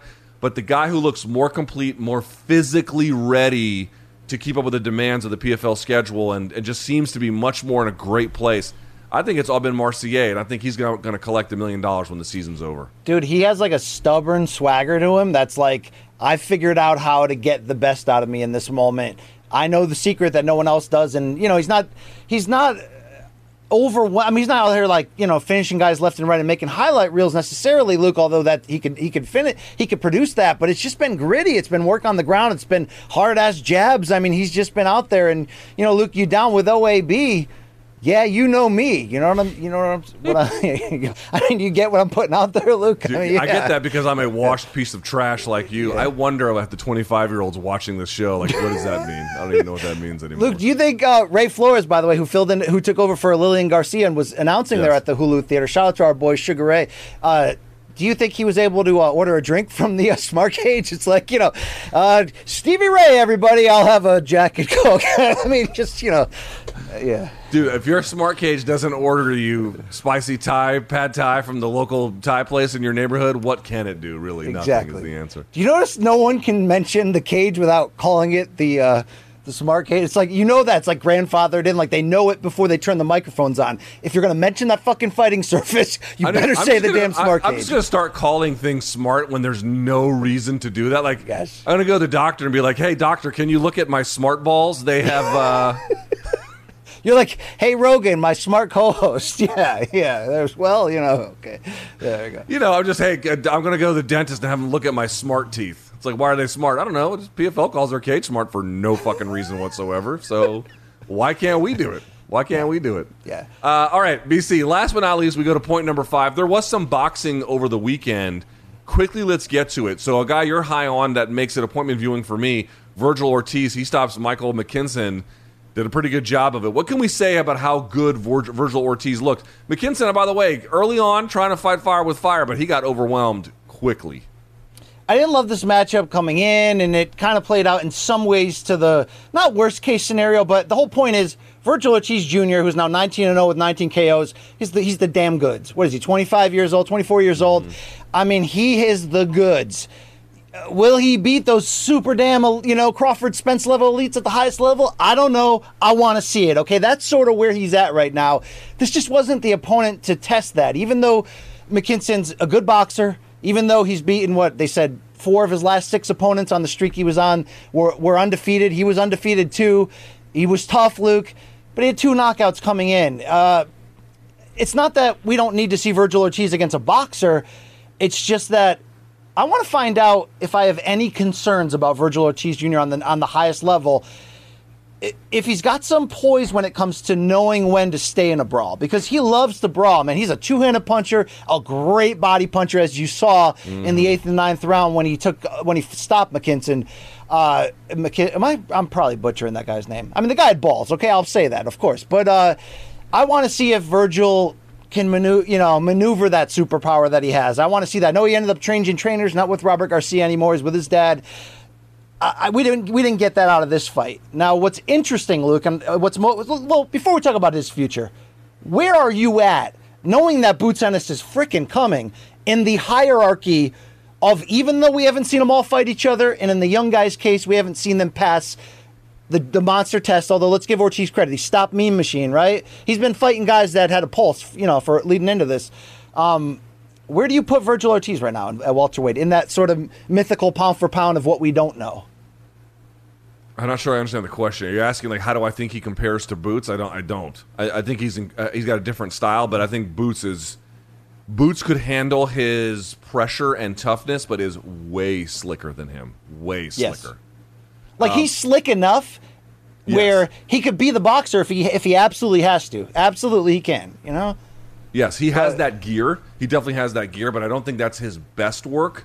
Whereas I think Boots could brawl a little bit. I mean, I don't even think he could brawl. He could fight fire with fire, but his level of craft is just it's not even a fair fucking comparison, because Boots might be like, who knows how far he's going to go? Like, his right upside now, seems tremendous. Until he proves us wrong, Boots is young LeBron, and that's just the truth right now. Right. So it's like, comparisons on some level aren't even fair. Like, are you asking me, do I think he can be a belt holder at 147?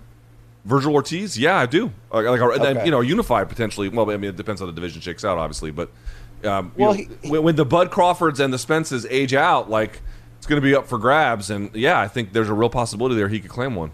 Okay, well, here's where it's time to have that next step conversation, because this win makes him the number 1 contender to the WBO title held by Terrence Crawford, who was there because he was in his boy Mo Hooker's corner in one of the earlier fights. He's not a mandatory where he's like ordered next, but he's the number 1 contender, which means it's about to happen. You're about to get ordered. Obviously, we all want Crawford Spence this year, and we hear rumors come out from various outlets of exactly where the Crawford Spence negotiations are, and sometimes it's varying. Sometimes you make it, it scares you to make you feel like it may not happen yet, or may not get signed. But then you're like, is that just public negotiating and leveraging? And now you hear talks are happening, but it's weird that Virgil Ortiz right now, if Terrence Crawford doesn't join the PBC, he really represents at the moment, until those big names from 140 eventually move up and those lightweights that are now going to 140, he's the biggest fight Terrence Crawford could get outside of the PBC bubble, which is massive. They have 95% of the welterweights that matter, right? It'd also be by far the biggest step up and toughest fight for Virgil Ortiz. I don't want to even put words to this because Errol Spence and Terrence Crawford needs to be next, and there's no excuse right now why they can't just make it next, and hopefully they will. Maybe even this year. Hopefully this year, Luke. What do you think, though? What do you think, though, is the whole setup here about Ortiz versus Bud Crawford? What do you mean? If the talks fell apart, this guy's now the number one contender for Crawford and the only fight outside the PBC bubble that you could really get excited about at welterweight until the young guys move up, okay? Yes. So would you want it? Do you think Virgil's ready? How do you even look at just an early vision of that? I think he gives Bud Crawford some things to think about and is ultimately overwhelmed onto a fight that afterwards we'd be like, we didn't really need to see that. You know what I mean? Wow. I think Virgil Ortiz would shine for large stretches, and in the end, Bud would do Bud things, which he always tends to do. And then you'd be like, oh, right, this went about, this was not the fight where we wanted to see if he could... It's not the time for the Bud apple cart to get tipped over. Not by a guy like this yet. Okay, but in a year or two, that's a little different. Would Bud have to outbox him to win, or do you think Bud can do Bud things against him? Bud takes risks. Bud takes risks. Yes. Ortiz is not Trinidad, but do you have to be Oscar in the Trinidad fight against him and lean on the boxing and the footwork at this point? Because the one thing you know about Ortiz, you don't know if he's great or not, but you know he's willing to find out. That's what you have to know if you're Crawford, though, Luke.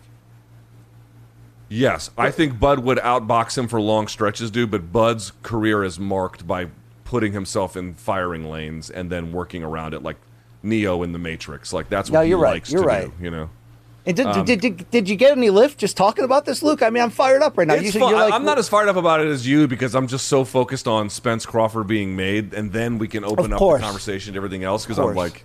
Because it feels like we're so close. There is room at the end. Come on in. Let's make this fight. Okay, please. Thank you. All right. How about this? Michael Conlan getting back to action after that terrible loss to Lee Wood. Goes out there and fights Colombia's Miguel Marriaga and knocked him down 3 times. I'll say this, man. If you had any questions, I mean, listen. Here's the reality about Marriaga, right? Can box a little bit, and certainly it comes to fight as best he can. So he doesn't lean back and try to just win on points. He tries to bring the fight to the opponent. Can punch a little bit. I thought if Conlan should have won, but I'll say this: if you had concerns like how's Conlan going to look against the guy who's ultimately overmatched, Conlan looked pretty good. He didn't look gun shy to me at all. He was catching this guy in between punches or at the end of them. Dropped him 3 times. Did good body work. This was a nice performance by Mick Conlan. It's a big win in my opinion, and it's not without criticism or the downplay. Look, the critical Twitter online reaction from the hardcores was, okay, yeah, he looked good, but Marriaga wouldn't throw anything, and he wouldn't, Luke. It wasn't until the final round when Marriaga hurt Conlan a little bit, and why that was important was because it was the final round against Lee Wood, the fight you talked about, where Conlan ultimately got stopped in a fight that... While it was fun, he was winning, and he was, the old Conlan took more chances. This, under Adam Booth, the new trainer, was a kind of reinvented guy who's leaning on his amateur background. Full-time southpaw now after being mostly a righty and switching up a lot. And while he needs to take risks to get inside to let the hands go, he didn't stand for prolonged periods. Luke, I could make the argument and believe it that ultimately it was his movement that disarmed Marriaga. And made him not able to take big chances. And that's why it was that fight. But you could also say Marriaga was, 35?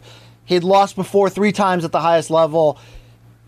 Maybe this is just who he is, looking for that one big punch, and it never really came, and kind of came close in the 10th. I don't know, Luke. I don't want to take away from it because Conlon had to go back in there against, not a softie, against a tough-ass killer, to be fair. And he passed the test with flying colors, in my opinion. So, yeah, dude, he's going to be in title fights again in this weight class. I think he bounced. I think he took that from that loss exactly what he needed to, and now he's ready to get back in. The only question long term, Luke, and it's always been the question about him, is how much will his lack of elite power prevent him from being great? I do think he took too many chances earlier in his career. I think he's got to just stick to the boxing style. He's got to be like second half Camacho of his career and just be that slick boxer. Yeah, if you have to stand and fight. And Conlon can get off. You know, he had some good power hand shots there too. But if he commits to this southpaw game plan, Luke, that may be his best shot. Fair enough. Jake Paul also paid 50% of the purses on the undercard for the now canceled event that was supposed to take place on Saturday, except for the ones like Brandon Lee and whatever and Amanda Serrano, their opponents. We're going to reschedule. Nice gesture by him. Could be just PR, but even if it's PR, it's a reasonably nice gesture, so thought I'd mention it. BC, we got to move along because your boy does have to visit the doctor today. So that's it for our top 5. Let's move on, if we can, into DMs from Donks. Let's get that going. Hee-haw. There it is. Hee-haw. All right. These have not been great the last couple of weeks. Let's see if they can bump these up in quality. Is it from clownfart.90210? Is that the... Yeah, I don't have the list in front of me, so just throw them on the screen here. I'll read them. Underscore. From Cole. I know it's always like from tapioca underscore mayonnaise 7529634. It's like, what the fuck? Turk 182. What do you believe the significance is in being tough champion today? You get saddled with a undesirable contract. In trade, you get a little bit more attention than you ordinarily would through your UFC entry. Is it like when you get your recording contract as a pop artist through American Idol, and then they probably take like half your money for the next 5 years? Yes. Yes. Okay. No, it doesn't mean what it used to. Obviously, we all collectively, I believe, if I'm speaking for the hardcore fan and I'm wrong, then dead wrong me here. I think we've been over it for a long time, and we've had these discussions forever of whether it should go away. I'm not against them keeping it alive, and maybe it's a good watch. Aaron Bronsteter always stands by that these are good watches, Luke. Although he claims one of the great things sometimes. about Aaron Bronsteter is that he's nice. One of the bad things is he's so nice that he'll be too charitable for things that are bad. Well, you know what will be the answer? Is his honest review on Thor: Love and Thunder. That will probably answer if we make him the independent arbiter of these type of moral decisions, Luke, I don't know if it's a moral decision. It's just it is. Do you have bad taste in movies or do you not? Really, is a very My son basic enjoyed question. it, Luke. Okay, it said it's his favorite movie. I mean, come on, Mr. Hebos over here. All right. Are you guys gonna take use a photo from your time at Thor: Love and Thunder and get it tattooed on your calf? Yeah. Yes, I will. Okay. God. All right, next. Throw it up there. Let's see it. From Oso Aldaco. Any thoughts on the death of Leandro Lo? BC, did you follow this story at all? I didn't. Shout out to Lee Selker, MK viewer, who sent me this in the DMs. He's very tied into that. I didn't know much about this guy, Luke. It'd be like everyone on my Facebook profile suddenly claiming that David Bowie's death altered their life. When I'm like, well, it is incredibly I know you. sad. You don't listen to Bowie. Yeah, it is incredibly sad. Lo is one of the best to ever do it. Mostly in the gi, not as much in no gi, but he is he is the first guy in jiu-jitsu to win the world title at black belt across 5 weight classes. Now, he got one of those by closeout, but still, no one's ever done that. He's won the world title, I think, 7 or 8 times. He recently just won it back in 2022, in June of this year. And the story that you guys, and he's famous for something called the mermaid sweep as well. But in any case, he was in a nightclub or some kind of nightclub / concert. Some of the reports of Brazil are a little bit unclear, but basically the story is he was partying. He was age 33. Someone came over to his table and took a bottle of liquor, and the story is that Lo went to retrieve it, and in the process had to tackle the guy and control him and then get the bottle, and then they separated. And when they separated, he got shot point-blank range in the face. Now, what's interesting is the guy who shot him apparently is a cop who is on the run from the law now. And I guess there is, I'm not sure about this, but there appears to be some Brazilian law that allows people to carry in certain places in ways that you might not expect. I'm not sure about that part. That seems a little bit unclear. But long story short, insanely tragic. When I tell you Leandro Lo was not merely well-liked, but revered for his accomplishments, dude, this is bad. This is like losing one of your top 5 current pound-for-pound guys in the sport to a senseless murder. And it's a tragedy in every way you want to look at it. And also, you know, you don't want to get into the self-defense elements of it, but like people carrying guns in all kinds of places, you know, I know people tend to think that this makes them safer. It does not. It matter of factly makes outcomes objectively more dangerous and awful. And here's a pretty clear case cut of that. So I'm not going to argue that one, Luke. I'll tell you that much. So anyway, we'll see. We'll get more details. Hopefully they can bring this guy who did it allegedly to justice, but we shall fucking see.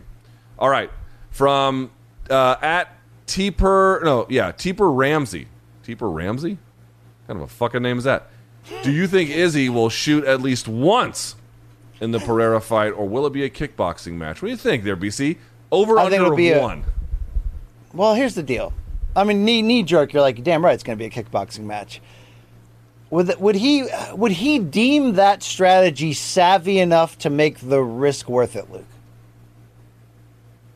I think only I could see him shooting, but not in the open. What I could do is I could see him shooting like half-heartedly for something along the fence line against the fence. I could see that. To plant the seed, or what? Plant a seed, set up some kind of attack, something like that, rather than just straight up clinching with him. Because, like, for example, if someone's barreling down on you, what do you notice a lot of fighters do as they react? They kind of change levels to anticipate it. Almost like if there's a wave coming at you, you get down to swim underneath it, right? It's kind of like that. Izzy will invite that pressure and then clinch, right? So he doesn't do that. Does he get rid of that instinct to clinch, given who he's up against, and then clinch for the takedown and then turn him into the fence, right? Could that be something like Whitaker is famous for this. Whitaker will go for a single leg just to turn you around so that now your back is along the fence and he's out in open space and he can retreat. Something like that? Something like that?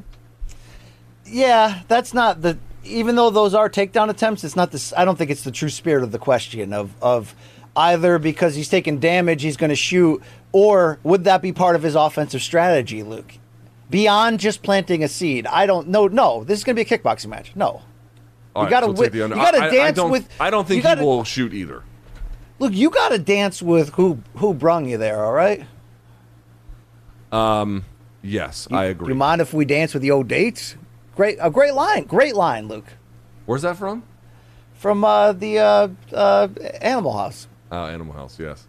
Blutarski, 0.0. All right. From at Mike _Godinez, does Terrence McKinney versus Paddy the Baddy make the most sense at MSG? Now, BC, my God. They're gonna put Paddy on that card, I guarantee it. But the idea after 277, because you don't know if you've seen it yet, you got to go see Drew Dober versus what's his name, Alves. I think it was Rafael Alves was his name or whatever. This super jacked Brazilian dude. Drew Dober looked awesome in that contest, and he is unranked, and he was willing to have a firefight. Paddy could win that fight on the ground. Dober could win that one on the feet. It seems pretty competitive, pretty action oriented. You could put that in Las Vegas, or do you want to do Terrence McKinney? I mean, is that a step too far in what would be the smart way to match Paddy, who has been critically rising along with the commercial love, of course, but like, you know, I'm buying in, Luke. I'm starting to buy in here. That's the potential for a bridge too far. I'd actually say that the McKinney is perfectly capable of beating Paddy, but like if he's going to have this sort of sprint style of fighting, that may be a bad for him against Paddy, so the McKinney fight in that sense might be That's going to make a fun mixed drink, though, Luke. They might just do that. Sometimes the UFC bartenders just do that shit. Molotov for everybody, you know what I'm saying? Yeah. And, of course, McKinney could win that one just as easily, too. That one's both of them are winnable in all the different directions. I tend to like the Dober one a little bit more, but, you know, to each his own. Does Cody Stamann have, like, a barbed wire tattoo like Tom Gugliotta and Pam Anderson, Luke? You never talk about that. I can't remember. All right. Oh, I saw some. There was one of the female grapplers yesterday at. There was a big grappling super fight yesterday between Gordon Ryan and Felipe Pena, and One of Who the won? women on the Gordon Ryan, but it's very weird circumstances. Did he talk shit after, Luke? He always talks shit, but it was weird. He won. I'll have to explain off air. It's kind of complicated how he won, but the short answer is a cardio tap, but actually not really. Anyway, neither here nor there. There was one of the women on that card who had an unbelievably good tattoo on her forearm. I forgot who her name was, but I wanted to bring that up. She had like very first-rate work. Pics or it never happened, Luke. I'll find it. I'll find her name. From at Hirschbar007. Why did BC stop doing 90s references? It was art. BC, motherfucking explain yourself. Well, Luke, I float sometimes. It's an arsenal in my bag. But to be fair, when we lost good old Jay on this show on a full-time basis, although Jay's still in the MK universe, shout out to Jay. Luke probably hates Jay, but shout out to Jay just the same. Pennington James, that is, if you're talking about the artist under there. He was a master of the 90s button. We went through a period after that, Luke, where it became dormant to use that thing. And, when you float 90s brilliant references to the ethosphere and it sounds like nobody's listening because, as you would say to our staff often, hey, Malcolm member, it's not your fault that you were born in 1998, right? You've said that a few times, Luke. Yes, which you have consistently misinterpreted for now years. Congratulations. It's a good bit. It's a low bit. It's a low hanging bit, but I use it. It's an icebreaker, to be fair, Luke. But the whole point of this, what is the whole point of this? But lately we have had Long Island Luke, who not young, or not old, I don't think by any means, Luke. He's been like decent, would you say? Below decent, probably, in terms of the consistency and the picking up of the references, but at least it's making a comeback, Luke. All right? We're seeing it more, but the short answer why we stopped doing it is BC's right, we have basically staff who just don't know it, Yeah. You have to have another old piece of shit, which Jay was. So we're looking for a producer between the ages of 42 and 44, please. He must love dogs and be a piece of shit. Thank you. Yeah. Does your back hurt when you get up in the morning? Apply here. That's really the answer. Okay, that is it for our top 5. BC has promised that his return to BC's feces is just full of elder abuse and everything else. Is excited. Let's see it. There are some highs here, Luke, to go along with the many lows. But you know what I do, even though it's been 2 weeks, I scour the globe for the good, the bad, the ugly, the highs and lows, the in-betweens, in combat sports and beyond. And I call this, have you seen this shit?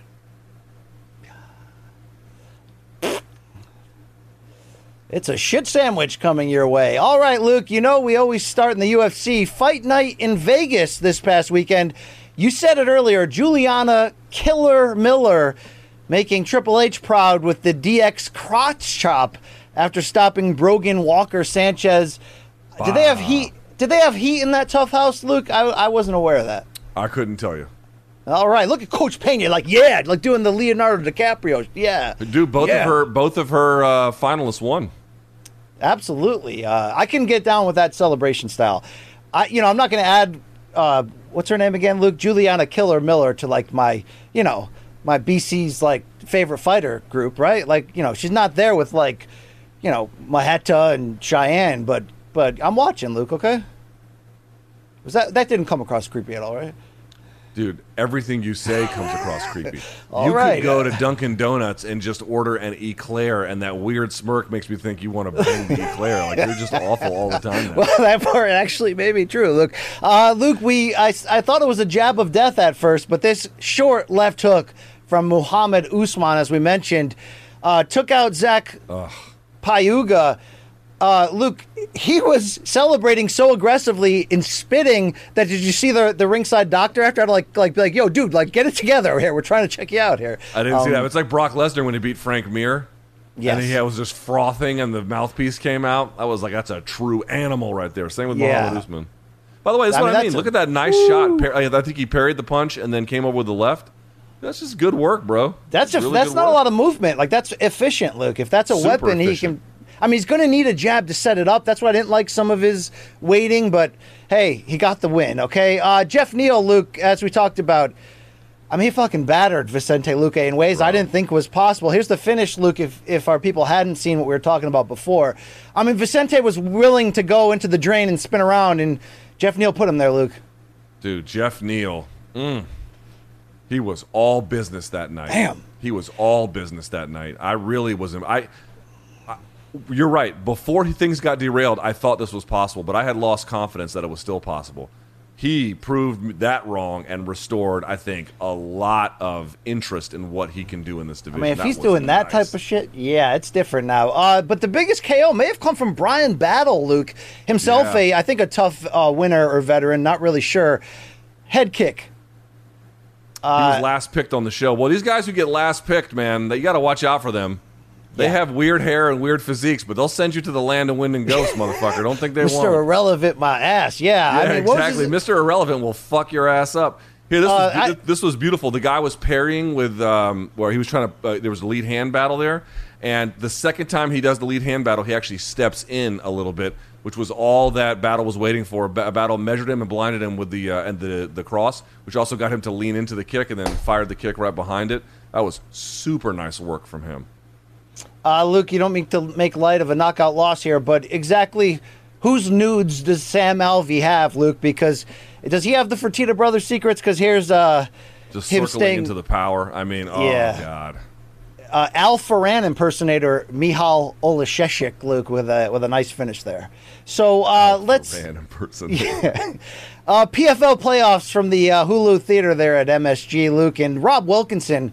He once fought Izzy in the UFC. You mentioned he made the finals. He kneed his way to the championship round under 2 minutes to finish. Yeah, baby. That knee. Yeah. Yeah, he was nice. He's marched everyone down, man. He looks big for the weight class now too. Like he's coming in there. That's why you picked Akhmedov. Like Akhmedov isn't the sexy choice, so to speak. Yeah. He's a little bit more the safe one, but Wilkinson's coming in there with a hot hand for sure. Well, Akhmedov has factory town MMA values, though, Luke. You got to understand fair enough. that. That's fair. Yes.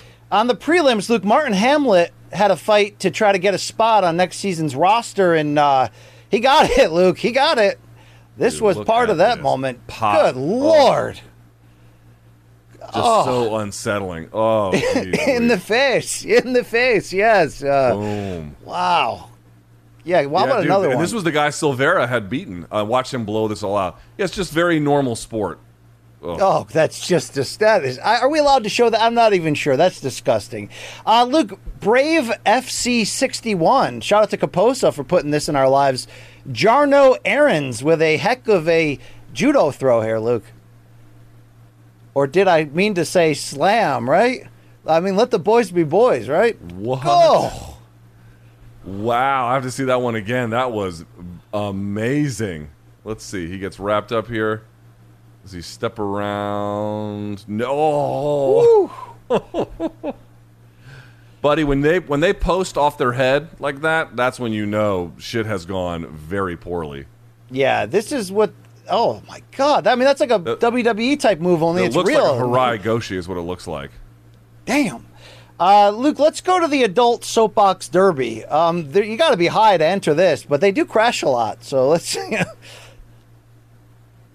I mean, why are Mario and Luigi making cars out of fucking cotton candy? I mean, what the fuck are they doing here? Well, they hit the banana peel, Luke, and there you go. I got Koopa Troopa in this one. Dude, yeah. when the disintegrated car, what's left of it falls on Luigi there, I get a boner. Luke, Real, I get pumped up for Real recognizing Real. Here's Francis Ngannou dabbing up Deontay Wilder inside a Las Vegas gym. Wilder was also at the UFC fights over the weekend. Look how big Wilder is. Yeah. So, Luke, he's supposed to be coming back, man. Could be fun theater. You think it's going to be Helenius? That's a fight that's been rumored, Robert Helenius. He's 6'7". He can punch. He seems to be on a good run after stopping Kovnatski twice. Luke, that'd be an interesting fight, dude. I saw Kovnatski's last fight against Demirazin. They hit I've never seen heavyweights hit each other more and not affect change in that way. Like, neither seemed to have much pop on that night. Yeah. You're not wrong in this regard, Luke. I get pumped up for tip on tip when it's caught in the public eye. Look at these New York baseball legends, my two favorite baseball players of all time, Luke. Mike Piazza and Darryl Strawberry. It's not really a tip on tip, Luke, but it's almost. We're almost there. Okay, BC, true or false? While Strawberry has been in and out of rehabs and financial destitution and all other forms of life harms, I'm going to say he's aging better than the much younger Mike Piazza. True or false? Dude, Mike Piazza's hairline is in free fall. Yeah, I just think that's more of his style to try to fight that battle and keep it going, and even to his own degradation, as you're saying. But, Luke, Piazza was as cool can be. He married a Playboy playmate, and he, remember that Sports Illustrated feature that the first paragraph was like, the guy who listens to Led Zeppelin and drives a Cadillac and is married to the, ex-playmate. I mean, it was pretty damn cool, Luke, okay? The last thing I ever read in Sports Illustrated as a magazine was the John Rocker feature in my freshman year of college, where he said all that insanely racist shit and became the enemy of New York fans for life. Good transition there, Luke, from a great moment to... Yeah. All right. Hey, let's just bring on the elder abuse. Luke, this week you're going to tell me if this is too far, okay? Here's Grandpa on the slip and slide. Oh, Jesus.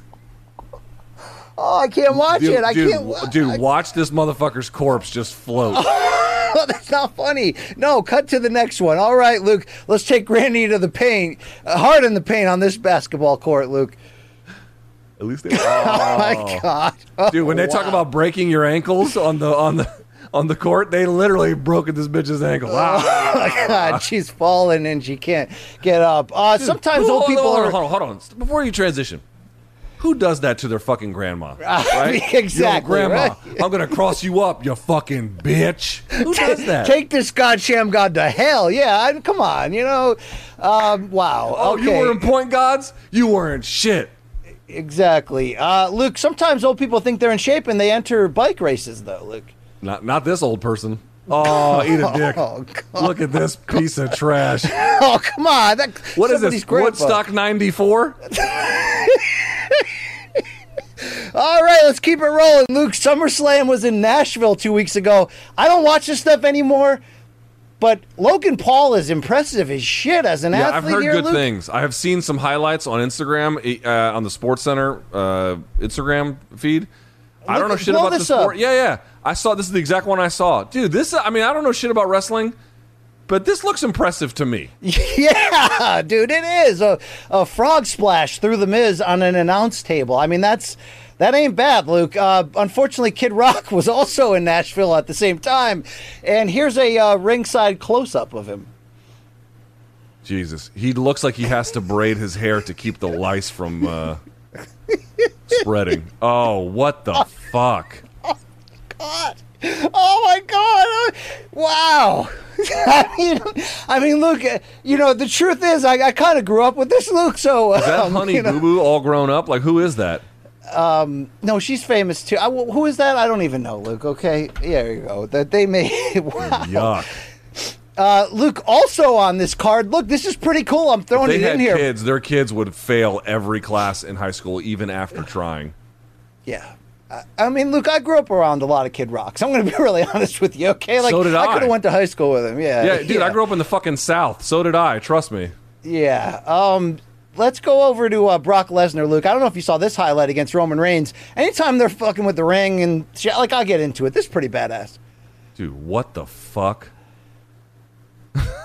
Why are we watching Brock Lesnar WWE highlights? Because that's pretty awesome. Come on, that's pretty awesome, right? I mean, listen, if you've been hitting the head with a tire iron, I can imagine this being fun, All right, Luke, the next night in Nashville, 73-year-old Ric Flair had his final match on pay-per-view. Are they still doing Weekend at Bernie's with old Rick here? Here he fakes a heart attack on Jay Lethal to get the upper hand. Luke, he's still the dirtiest player in the game. And that's a real blade job, by the way. Dude, this guy's out here...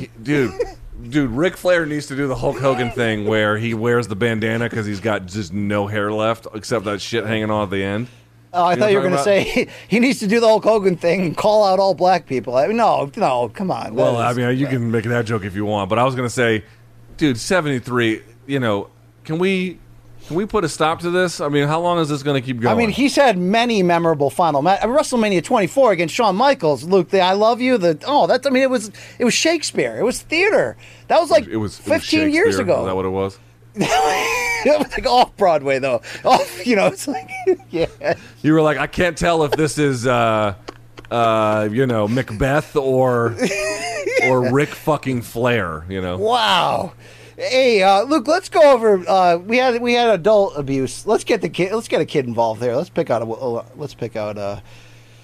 There we go. We got a bottle rocket or some shit. Yeah, like Def Leppard rocket. Yeah. You should let kids handle fucking fireworks. That's always a good idea. God, the good news, Luke. Let me explain something to you.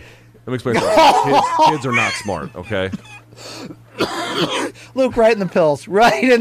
Luke, one thing I've realized is like you can have a smart kid, but they're still not smart. Like shit, you just understand is dangerous. They don't grasp. No, give that kid a Pilsner, Luke. Wow, that's just Woo. All right, let's go to weightlifting fails. Luke, that's a good transition. I think this brings new meaning to the deadlift, right? So he's squatting, high bar. Yeah, that's it. Oh, go. Well, that was his eyeballs. What the fuck fell out? Some people thought it was teeth, but it was his earbuds. Oh, Luke. his earpods or whatever the fuck they're called. Yeah. Yeah, all my man. right. Let's see. Let's go. He goes AT. Yeah, he just loses all control in the descent, and then you got to bail. You have to bail backwards. You have to let it go backwards, not carry you forwards. Fall forwards is what they always would tell you at the valedictorian speech. Fail forward. Luke, does a lift count if you can't steady your legs afterwards and stay put? Yeah, you have to hit lockout. You have to achieve lockout. All right, this guy had issues with that, Luke. He lost all control on the descent, and by the time he got to the bottom, it was over. Here's this guy jerk. trying to... Oh, here, take this. Yeah. Oh, Jesus. Wow. Yeah. Yeah, my man never pitched it behind. You got to pitch it over the center of your body. He pitches it in front. See that? Yeah. I mean, Jesus it almost looks like he's trying to like... Yeah, that's rough. Here, hold this for me. No, you take that L yourself there. Luke, Hall of Famer James Toney with a lifting fail under your harsh critiques. I mean, this guy could kick your ass, and he's in there with these gardening gloves. Luke, is that acceptable to lift weights with those? These are the gloves that the guys on the Alaskan crab boats wear in the middle of the Arctic Circle and shit like that.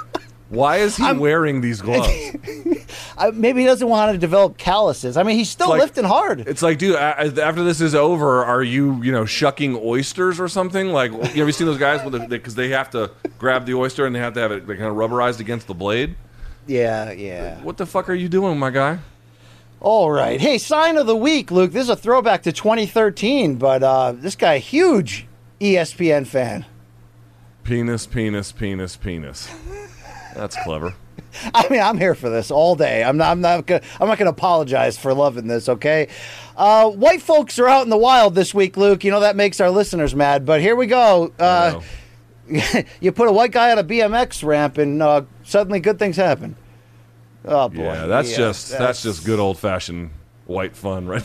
Yeah. We got more white fun on the street ramps if we can transition from one. Yeah, there we go. One concussion. Well, I had someone reach out to me being like, "You're too mean to BC." I'm like, "You idiots! I'm not mean enough." Oh, KO, Luke. That bike. Wow. Let's see. Well, you know what? He really got airborne with that. That's what stood out to me. Luke, I take those emails of criticism seriously, though. So how about a white guy win? Hold on. Has anyone, all the mockery you've ever done of me with like the David Hasselhoff thing, has anyone ever written you, ever, to say you were too hard on me? Even once? No, not once. Right, Luke. Exactly. So all of you fucking soft children who can't take a joke, shut the fuck up. Okay. Wow. Luke, we're laughing at you, not with you. Yeah, Thank I get it. But it's like all they run into white knight you in like the most pathetic of ways. And I don't get the same courtesies, so eat shit is what I would say. You treat them like when you're the only adult in like a 3-on-3 driveway basketball game against like kids, and you're like crossing people over, and just like that kid did his grandma.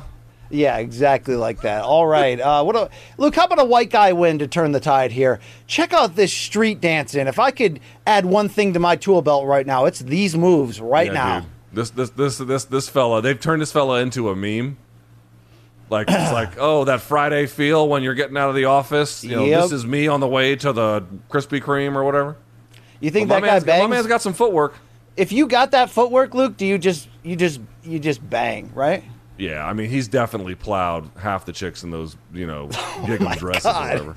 Wow, Cocktoberfest indeed. All right, Luke, let's bring Karen on a motorbike. I'm sorry, it's what the people want. Okay. I mean, a good start for her. Big country here is not ready for that. Oh, my God. She got Matumbo. No, Luke. Wow, from that telephone pole. My favorite is when they try to use their feet to brake. Watch. Yeah. Oh, no. Bop. Luke, I've got a game here that I know you love because I do, too. It's called Would You Eat This? Okay, Luke, here we go. Let's start with the old... apparently, you can buy this probably in the South, Luke. Made by Primo, it's hot dog balls and tomato paste. Probably not. Probably not. You dip the wieners in the tomato sauce. Are they smart wieners? All right. Let's go over this one, Luke. This is a real thing I think in the Midwest. These do not have Delta 8 or 9 properties in them, but it's Kraft mac and cheese gummies. Okay, well, that is horrendous. And you wouldn't try that? Oh, I tried. Okay, there you go. I don't have a shit cake for you, Luke, but I got a shoe cake on this one. Would you take a slice of this? Let's see.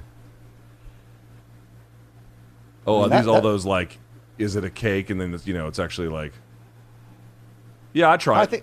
I think it's a cake. The thing is, I forget the name of the substance, but there's a kind of like, it's an edible cake.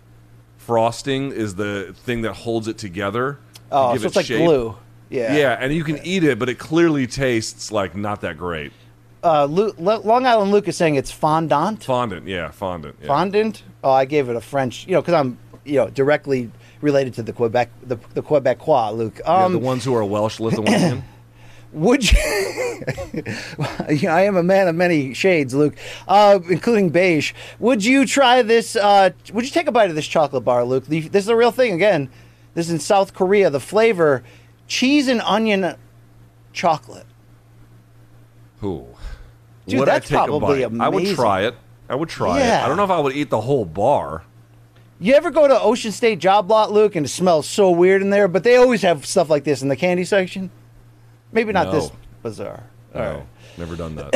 Okay, I guess, those that know. One more for you, Luke. Also a real thing. Coca-Cola flavored Pringles. Wow.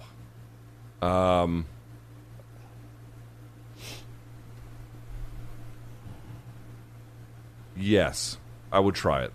Wow, long pause on there. Yeah, I bet you they suck. Like, I was going to tell you a story of one chips, time I gross. urinated in a Pringles can and left it on a high school bus, but I'll save that for another time. Oh, my God. Wow. Yeah, all right. Yeah, that's all. No, I got one more piece of shit for you, Luke. You should like this. I think they call it the Hot Box and Ice Box Challenge, Luke. Could you pass this challenge? So it's an ice bath. All right. I don't know if it's for ALS, Luke, but I'll donate if you can do this. All right. So far, so good. Okay, that's get. By the way, these ice baths are harder than they look. By the way. And then they turn the tubes up. And then they just smoke out in there. Yeah.